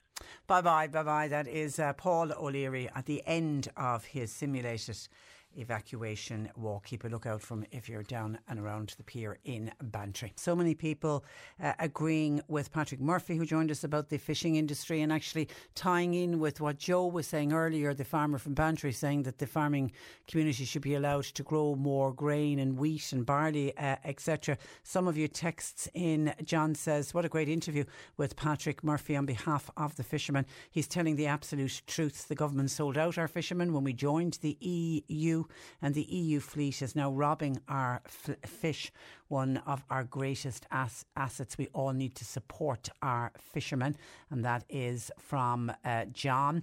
While Anne says, hi Patricia, 100% agree with Patrick and everything he had to say. And by the way, fair play to Joe for doing that walk from the city out to West Cork. Someone else, Mary in Skibbereen, says, I agree with Joe, the farmer, earlier. The people before us worked their heads better, and the farmers are the backbone of this country. The farmers that want to and can work the land should be allowed to. They should be allowed to make an income from it, says Mary in Skibbereen.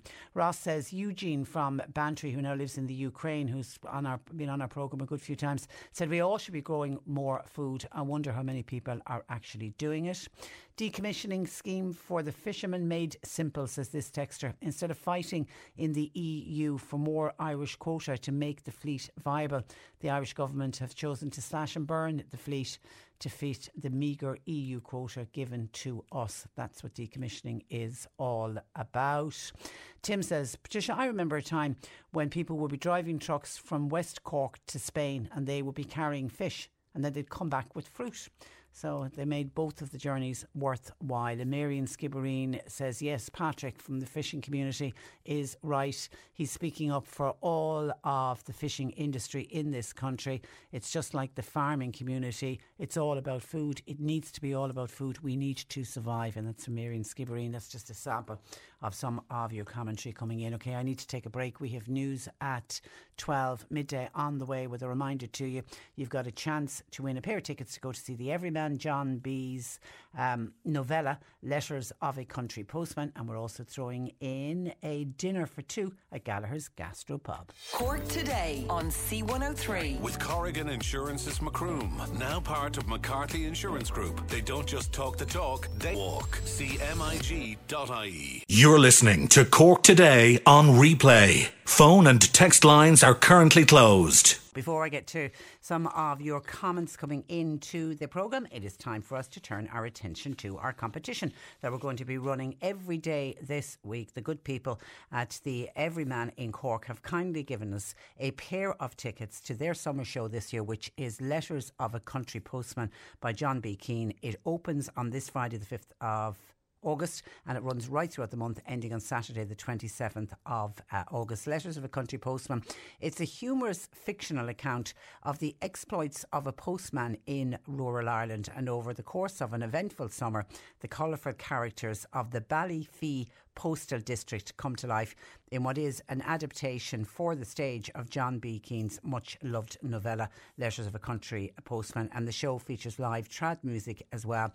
That's by acclaimed accordionist Danny O'Mahony. By all accounts, this sounds like a cracker of a show, but we not only have a pair of tickets to get you to see this show at the Everyman, but before you go along to the theatre, we're going to send you for dinner.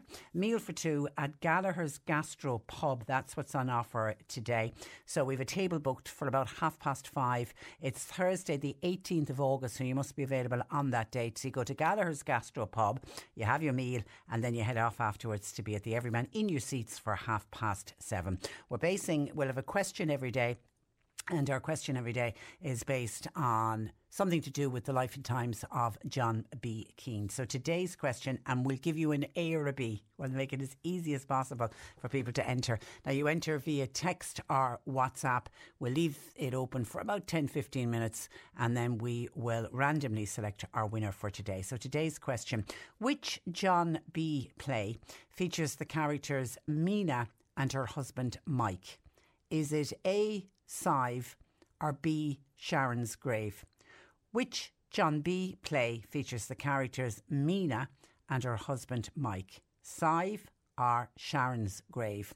Now, I need you to get in your answer, please, along with your name and address, by text or WhatsApp 0862 103 103. And as I say, you've got about 10-15 minutes max to get your entries in to us, and you could be in with a chance of winning our prize today. Meal for two at Gallagher's Gastropub, and then a pair of tickets to Letters of a Country Postman at the Everyman. As I say, it's Thursday the 18th of August is when we have the tickets for you. And if you'd like to buy tickets to go along to what is going to be a fantastic show in the Everyman throughout the month of August, then please go to everymancork.com, everymancork.com. But which John B. play features the characters Mina and her husband Mike? A, Sive, or B, Sharon's Grave? Please text only on that one, 0862 103 103. Look into some of your calls and comments coming into the programme on growing our own food. And this kind of kicked off this morning, and it's very much been tied in now with my interview with Patrick Murphy about what certainly Patrick, on behalf of the fishermen that he represents, feels is absolute devastation of the fishing industry, this scrappage scheme. And we don't know for sure at this stage how many fishing vessels will we lose because of it. But that's tied in with food and food security and how we need to be producing our own food. Mary in Kanturk says when she was growing up as a teenager, she said we used to grow barley and beet. It was the done thing in many farms at the time. What we've done to our communities now, most of us worked. What have we done? What have we done to those communities now? Many of us worked the fields during the holiday season. And sure, that's one of the reasons why we here in Ireland, why our young people have such long holidays, particularly the secondary schools off for June, July and August. And that was done at a time when the young boys and girls were needed, exactly what Mary is saying, to go out and work the land. The farmers needed their help. And that's why those long summer holidays, and we've stuck with the tradition of those long summer holidays. Because you look to any other countries, even our nearest neighbours in England, they have 6 weeks, I think, off in the summer. Nothing like what we have here, but it goes back to the origins of it, goes back to young people needed to work the land. So yeah, it was a very different era. Do we need to return? Do we need to go back and start producing more food when we're seeing what's happening on a global scale, what is happening with food shortages? Now, we'll never be able to grow everything, but do we need to certainly start to look at growing more? And Carol then, and this is tying in with war fatigue, as I mentioned earlier on, and it would sadden me greatly to see people turn their backs on the Ukrainian refugees, because it's not their fault that they've been forced to flee their own country. But Carol says that she always feels very sorry for our own people, the Irish people. She's noticed of late, particularly this year when she's calling into some of her own friends, she's constantly hearing people saying this, I can't afford that. Somebody said I've had to give up my phone, I can't afford it, can't afford to buy meat anymore, I really have to watch what I'm spending all my money on. And Cara said it's very hard at times to hear that, and then you hear about over €99 million was spent accommodating Ukrainian refugees in this country. She said it's very hard to hear that kind of money has been spent by the Irish government when we have our own Irish people who are cutting back on so much simply to survive. She said, I've absolutely nothing against the refugees, but she said it really is heartbreaking to hear so many of our own and how so many of our own are struggling. And unfortunately, how many of our own are going to continue to struggle, because that ties in with, thank you for that, that ties in with, where's that text that came in? Because all the competition texts are coming in now, so I'm trying to find the text that came in with commentary on. This is from Heidi. Talking about two separate issues.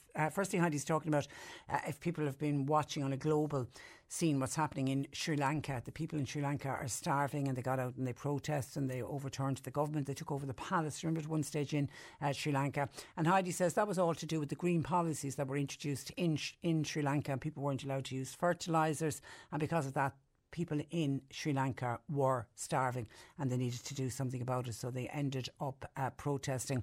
Heidi says there's too much going on from an environmental point of view, and everybody accepts there's climate change and all that, but what she calls the global guys seem to be dictating everything to us. And then listening to you this morning talking about our fishing industry, Heidi says she was listening recently to a programme where fishermen were saying that they have so many good fish that they have to throw back into the sea, and they have to do that because of quota. What a complete and utter waste, says Heidi, who's also bringing up about the energy companies and the fact that the energy companies are making huge profits with everything that's going on at the moment. She said it's a bit like the fuels at the pumps. They seem to go up like a rocket, but they come down like a feather. They take so long to come down in price. Our government can't allow this to continue. It's not fair to us, the people who are really struggling at the moment. We as a country seem to think it's okay to be ripped off and rip off its people at every turn. We're not getting any more money, yet we're expected to pay for everything that increases. And then Heidi sent me on a link to something. Heidi, would you believe I had actually I bring in a number of items that if I get a chance I'll discuss on the programme, and this was the link you sent on was something that I'd hoped to do on Friday, but we didn't get around to it. The programme was busy, and it is to do with, exactly as Heidi has pointed out, energy companies making profits, but it's also tied in with the fact that energy companies are putting up their prices.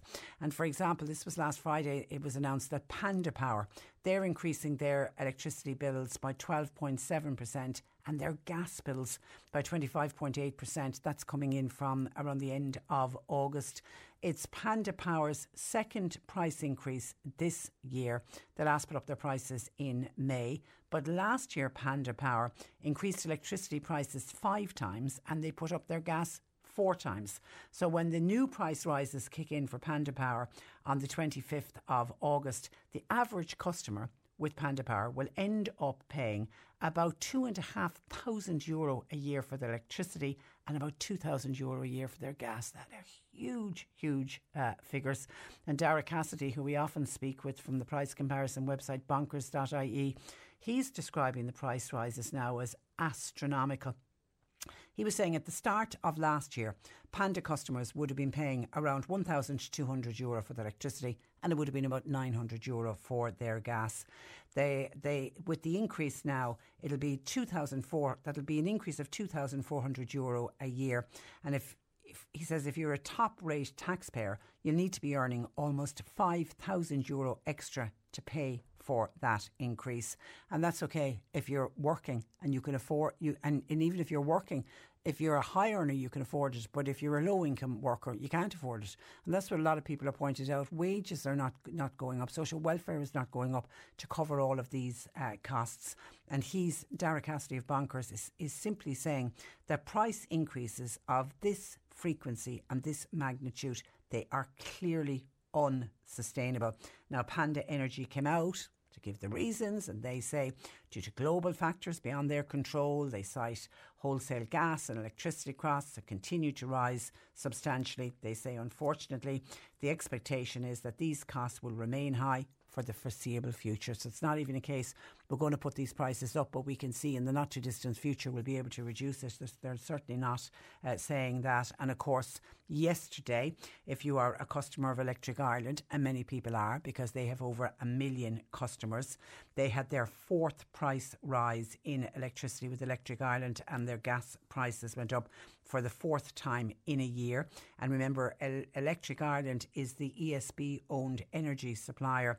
They have increased from yesterday, electricity prices up by 11%, gas prices up by 29%. Second electric price hike for Electric Ireland for this year, but it's their fourth since last year. The move yesterday adds an average €164 a year to the cost of electricity for their 1.1 million customers. And when the state-owned company last increase takes effect, electricity prices then, when you add them all in over the last few years, 67% is what Electric Ireland have increased their prices since. Their gas prices, as of from yesterday, has gone up by 93%. That's almost double. And householders have been warned that the wholesale gas costs will keep rising. And obviously this is to do with the Russians.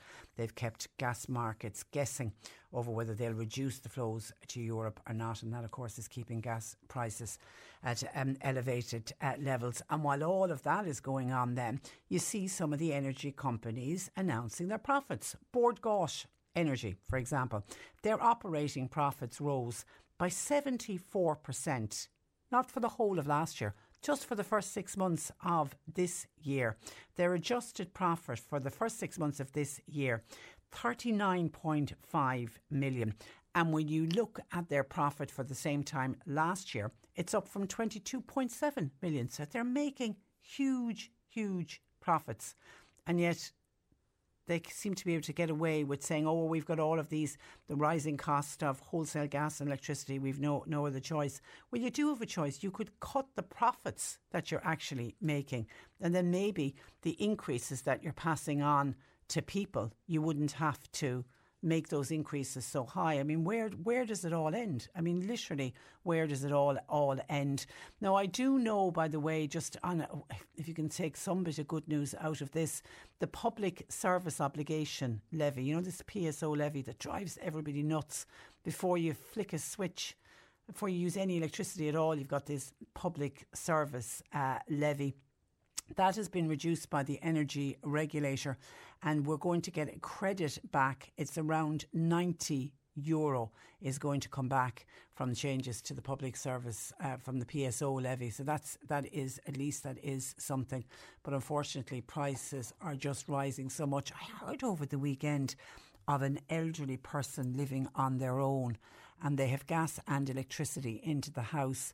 And even though they're doing everything they can by changing providers, signing up to new contracts and all of that, but this elderly person living on their own was paying out 420 odd euro a month between gas and electricity. It was working out at over €100 a week for gas and electricity, living in a small bungalow on her own.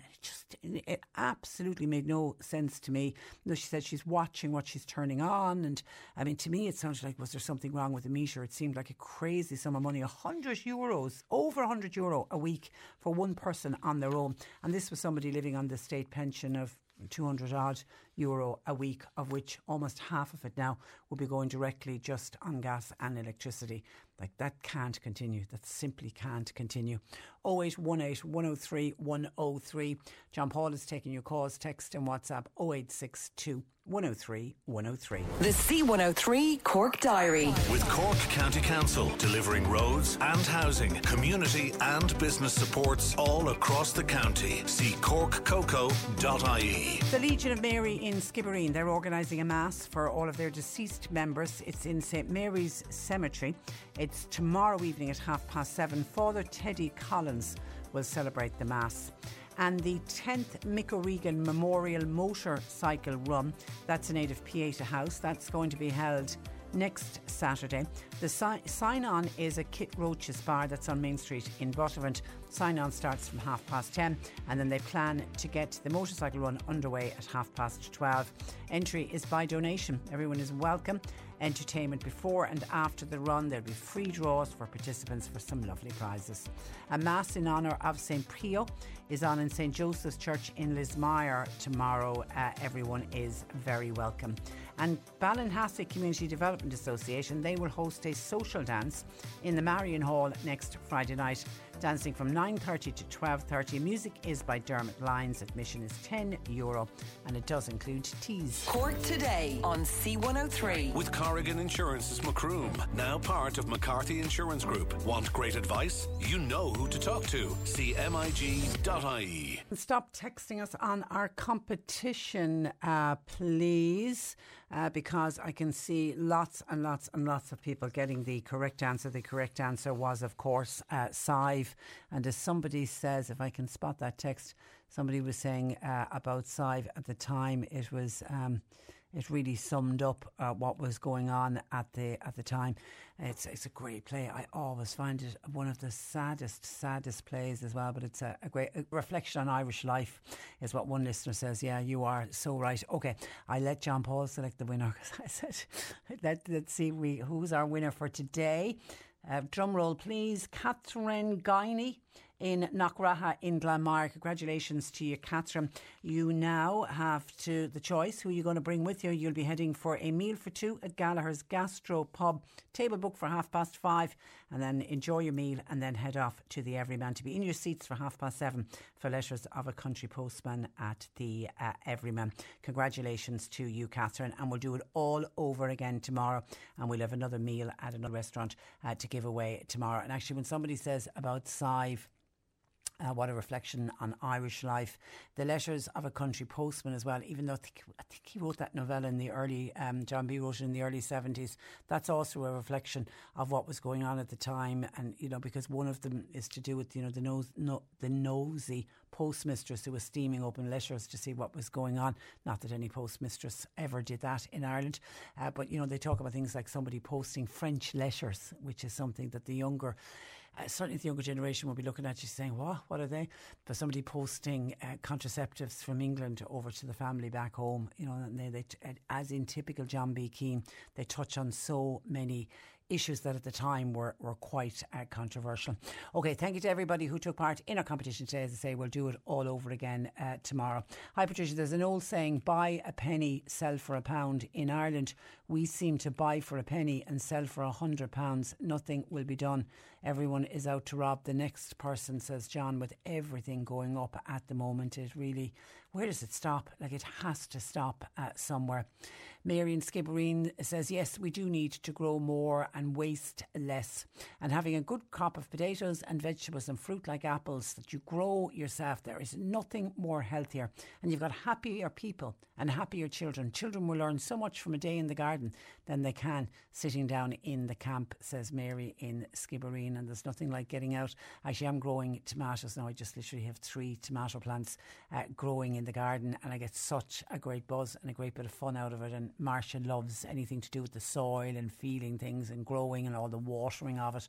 And I had the first 2 tomatoes ripened the other day, and I greedily ate both of them myself, and nothing tastes as delicious as organic tomatoes like that you grow yourself. And no matter where you buy your tomatoes from, nothing will taste like the tomatoes. When you bite into them, it was like an explosion in my mouth. It really was. It was gorgeous. I'm looking forward to some more now over the next few weeks if we just get a bit of sunshine so that the tomatoes will ripen up and go nice and red.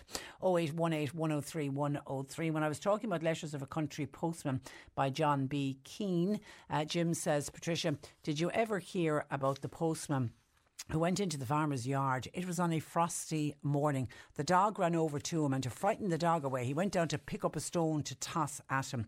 But when he bent down to pick up the stone, it was frozen and it was stuck. He seemingly said, isn't it a fright to God when the dogs are loose and the stones are tied down? Never heard that story before, Jim, but it sounds like something that John B. Keane would certainly have written about. Thank you for your call. And then somebody else was picking up when I mentioned the Legion. Did I mention the Legion of Mary? I did. The Legion of Mary in Skibbereen are hosting a mass for the deceased. Somebody says, I didn't even know that the Legion of Mary still exist. Well, they obviously do in West Cork. They certainly do in Skibbereen. I don't know if the Legion of Mary exists in many other parishes, but it certainly does in West Cork. And actually, talking of parishes and dioceses, now parishes and dioceses are going to change into the future. Francis Duffy, he's the Archbishop of Tuam. He was speaking yesterday in Westport, and he speaking to the parishioners, he said to them, look at their priests, because they're likely to be the last generation of priests that people will ever see resident in their parish. He said all of the figures from the men who are entering in the priesthood down to the numbers of people that are turning up every Sunday at Mass are all pointing to a dramatic decline in the church. He said all trends are dramatically downwards, and he said there's no turning point in sight. So he says, I suggest you look at your priest.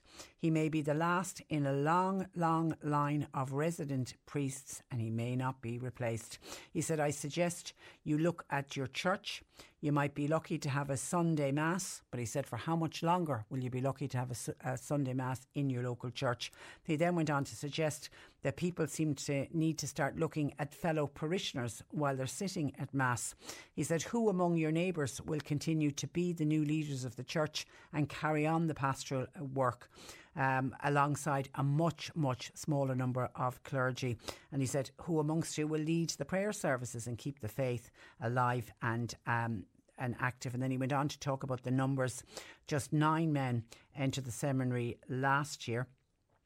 And while only 9 went in to train to be priests, while that's going on, a fifth of all priests and brothers died in the past 3 years, or actually their figures coming from the Association of Catholic Priests, who say in 2004 there was 3,141 priests in Ireland. Now that has been in steady decline over the past 10 years. And if you look to where we are today, nearly 20 years on, that current figure is below 2,000. It's about 1,900, and many of those 1,900 are very, very elderly priests who should have long ago retired.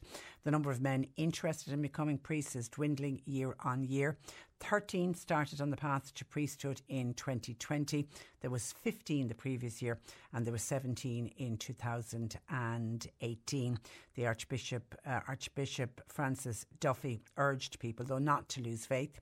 He said the landscape of the Catholic Church in Ireland has been changing for some time, and he said it will continue to do so for the foreseeable future. And then, he went on to talk about the elderly clergy and the number of clergy that are available to people. So that's going to lessen the frequency at Mass. And you've got priests now who are looking after more than one parish, not even more than one church. They're amalgamating, and we've seen that. We've certainly seen that here in Cork, the amalgamation of parishes. But he's saying if you are a regular Mass goer, look at your priest. when he retires, there may not be anyone to replace him. 0818 103 103. John Paul's taking your calls. You can text, you can WhatsApp to 0862 103 103. Cork Today on C103. With Corrigan Insurance's Macroom, now part of McCarthy Insurance Group. For motor, home, business, farm, life and health insurance. See MIG.ie. This is the Cork Today replay on C103. Just a quick text in from a listener to say, hi Patricia, I'm doing a clean out of my farm in the North Cork area. I want to know where I can take old car batteries, old paint, farm medicines and old burnt oil, where I can take them in the county. I would suggest that you get onto your civic amenity site. I don't know where in North Cork you are, but there's a number of civic amenity sites. If you just Google civic amenity sites, you'll find your nearest one. Certainly the old paint can be taken in there. Feeling they do car batteries as well.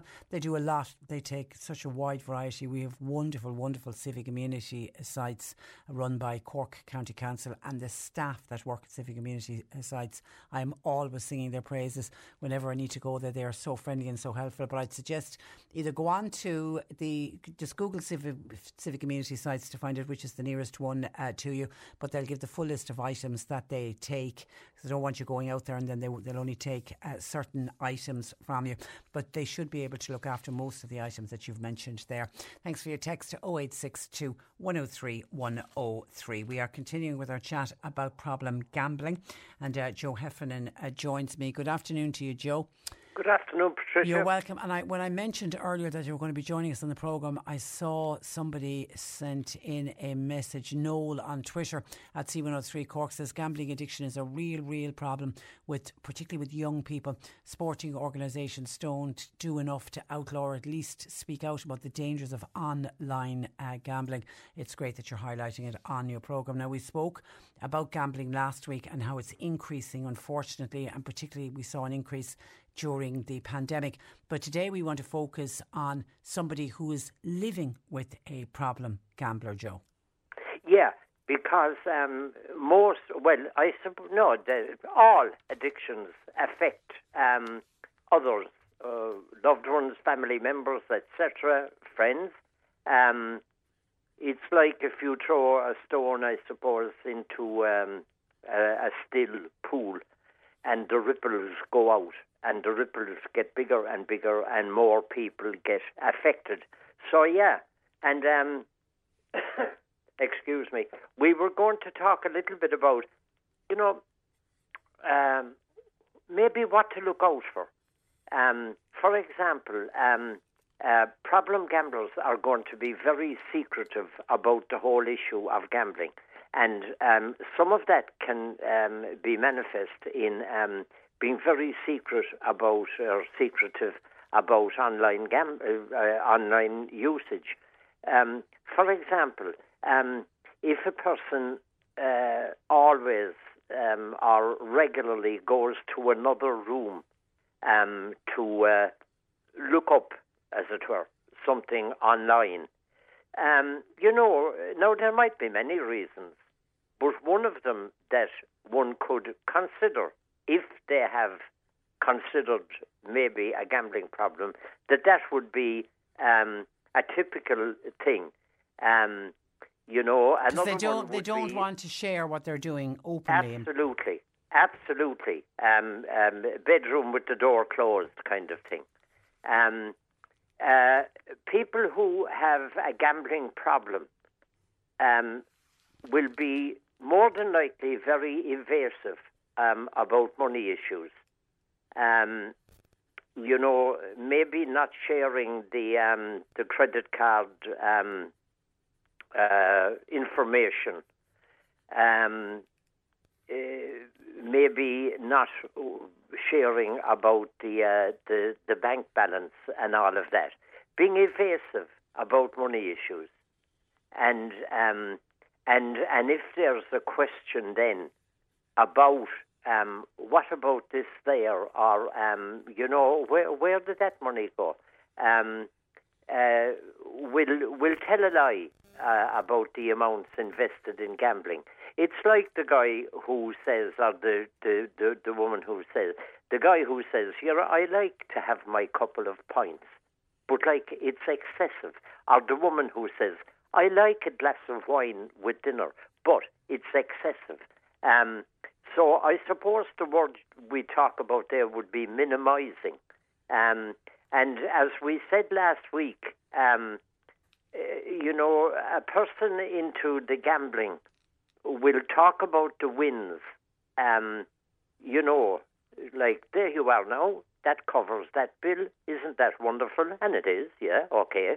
But will not talk about the losses. And the losses inevitably and eventually will outstrip the winnings, because the house always wins.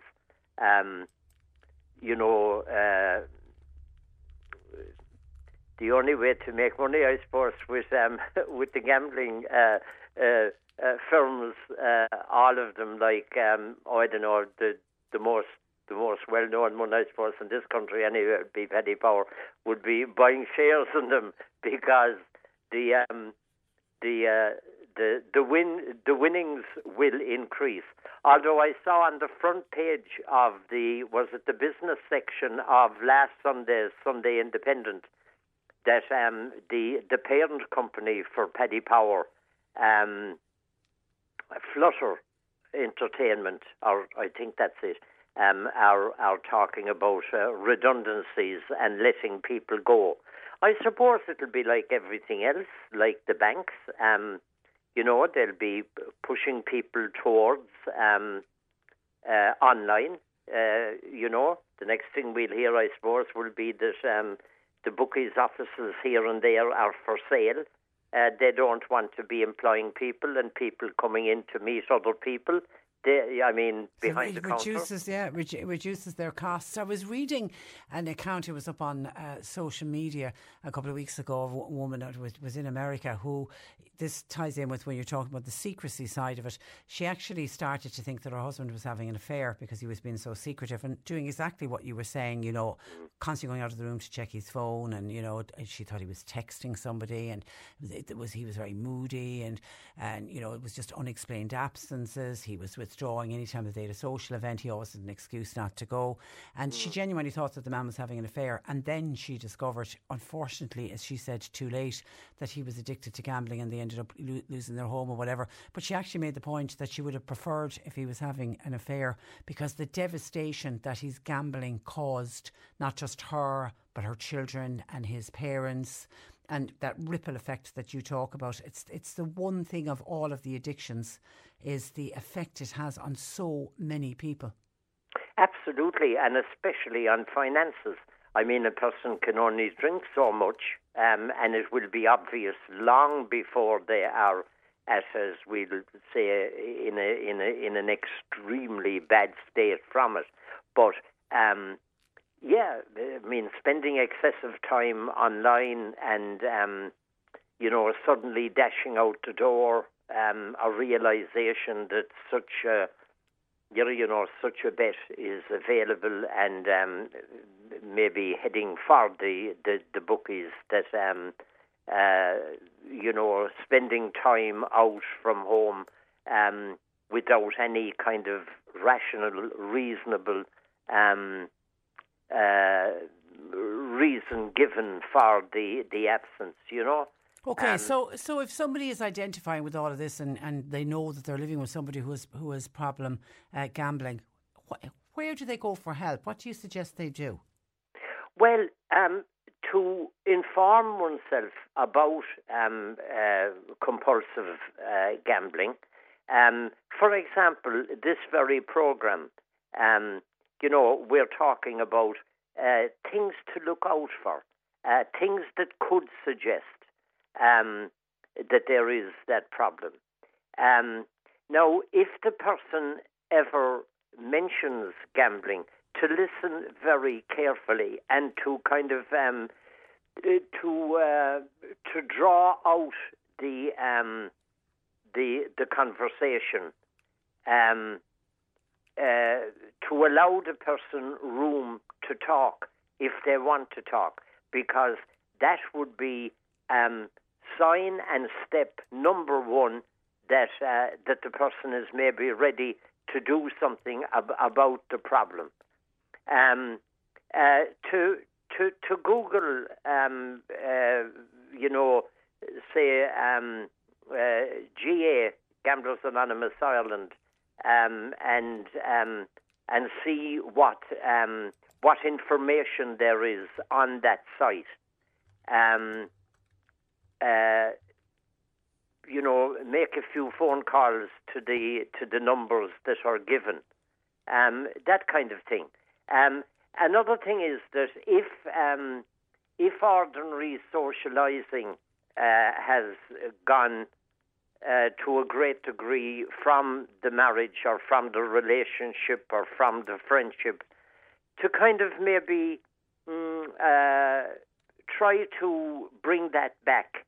Like, how about, we went to see yesterday now that film Elvis, and it was a nice afternoon out. Was the movie good? Was the movie good? Good. Okay. Definitely well worth seeing. Okay. The similarity of the lead guy to actually Elvis himself was uncanny. I mean, it really was like as if Elvis was on the screen himself. Yeah, I heard that. Was unbelievable. And Tom Hanks was brilliant as, what was he, Colonel Tom Parker. Yeah. Oh, well worth seeing. Okay. A little bit long, maybe 2.5 hours, but well worth seeing. Okay, but you're saying do things like that. Do like that together. Yeah. Just, reviving things we used to do that we are no longer doing. And to understand that if there's a little breach in the armour of the person who is engaged with the addiction, baby steps, not to kind of charge in with, in any way, in a blaming way of, so that's where all our money is going. That will not help. But to understand that the person has a problem and is now beginning to, ever so slightly maybe, but refer to the problem.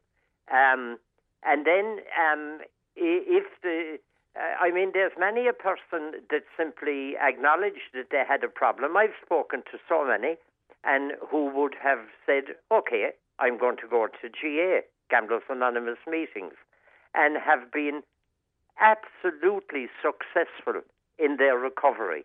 Really, really astounding recovery.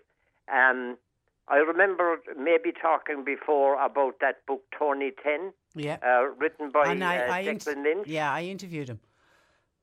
I interviewed him. Yeah, you did indeed.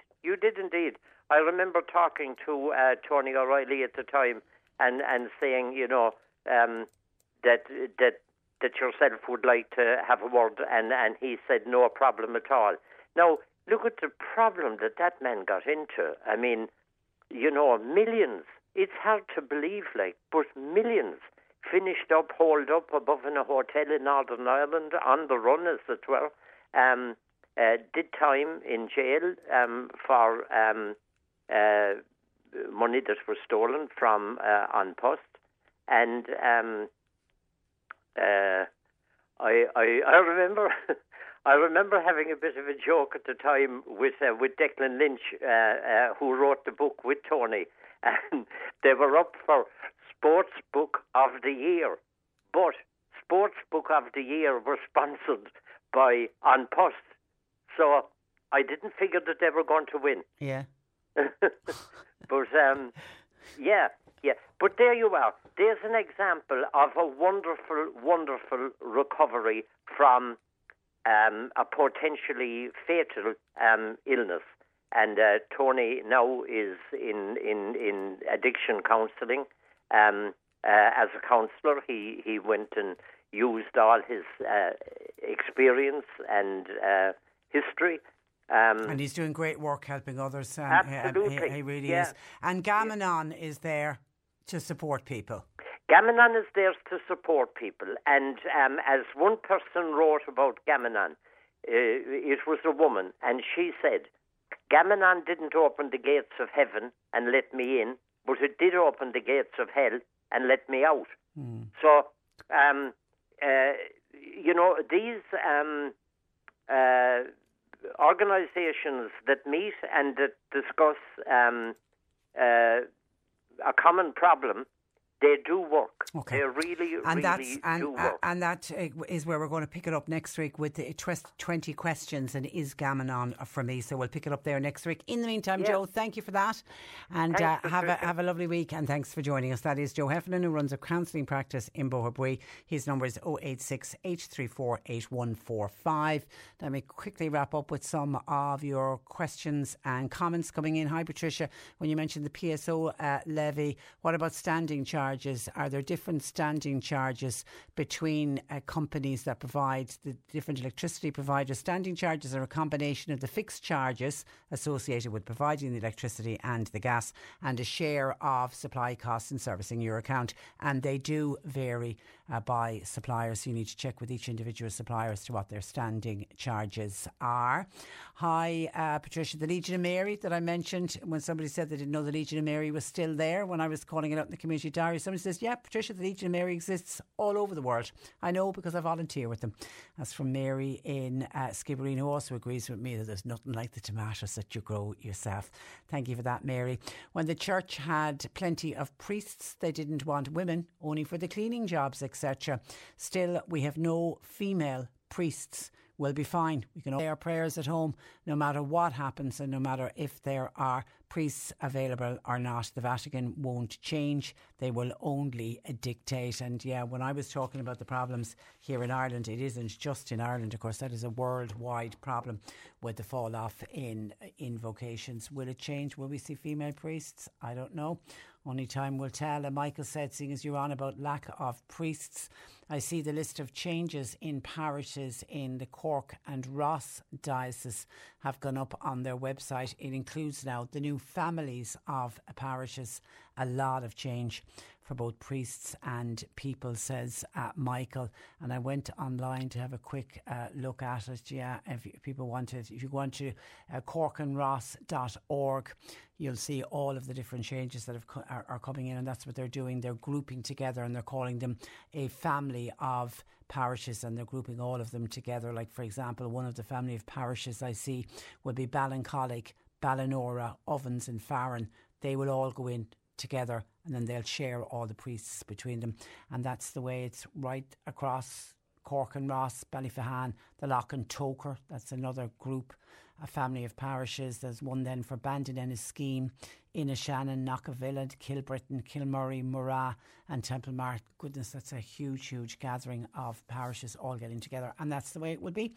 Certainly the way it would be going forward. Somebody says, Patricia, who was the winner of your competition for John B. Keane? It was Catherine Guiney, Knockraha in Glanmire. And yes, we are doing it all over again tomorrow. We'll have more of those tickets to give away tomorrow and more dinners to give away, and we'll be doing it every day this week. That's where I have to wrap it up for today. I think I've gone through. Thank you to everybody who sent in texts and WhatsApps. We had a very, very busy programme. My apologies if I didn't get around to all your texts and calls today. Well, we will take a look at them and maybe get to some of them tomorrow. But that's where I leave you for today. Thanks to John Paul McNamara for producing. Nick Richards is back from his holidays, looking nice, relaxed and refreshed. I'll talk to you tomorrow at 10 until then. I'm Patricia Messenger. Today on C103. With Corrigan Insurance's Macroom, now part of McCarthy Insurance Group. They don't just talk the talk, they walk the walk. CMIG.ie. Hi, I'm Daniel, founder of Pretty Litter. Cats and cat owners deserve better than any old-fashioned litter. That's why I teamed up with scientists and veterinarians to create Pretty Litter. Its innovative crystal formula has superior odor control and weighs up to 80% less than clay litter. Pretty Litter even monitors health by changing colors to help detect early signs of potential illness. It's the world's smartest kitty litter. Go to prettylitter.com and use code ACAST for 20% off your first order and a free cat toy. Terms and conditions apply. See site for details. Hi, this is Craig Robinson from Ways to Win, and support for this podcast comes from Invesco QQQ, the official ETF of the NCAA. The future isn't scary. Not realizing its potential, however, could be. Just like on the recruiting trail, I've seen potential come in many forms as a coach. Learn more at Invesco.com/QQQ. Let's rethink possibility. Invesco Distributors, Inc.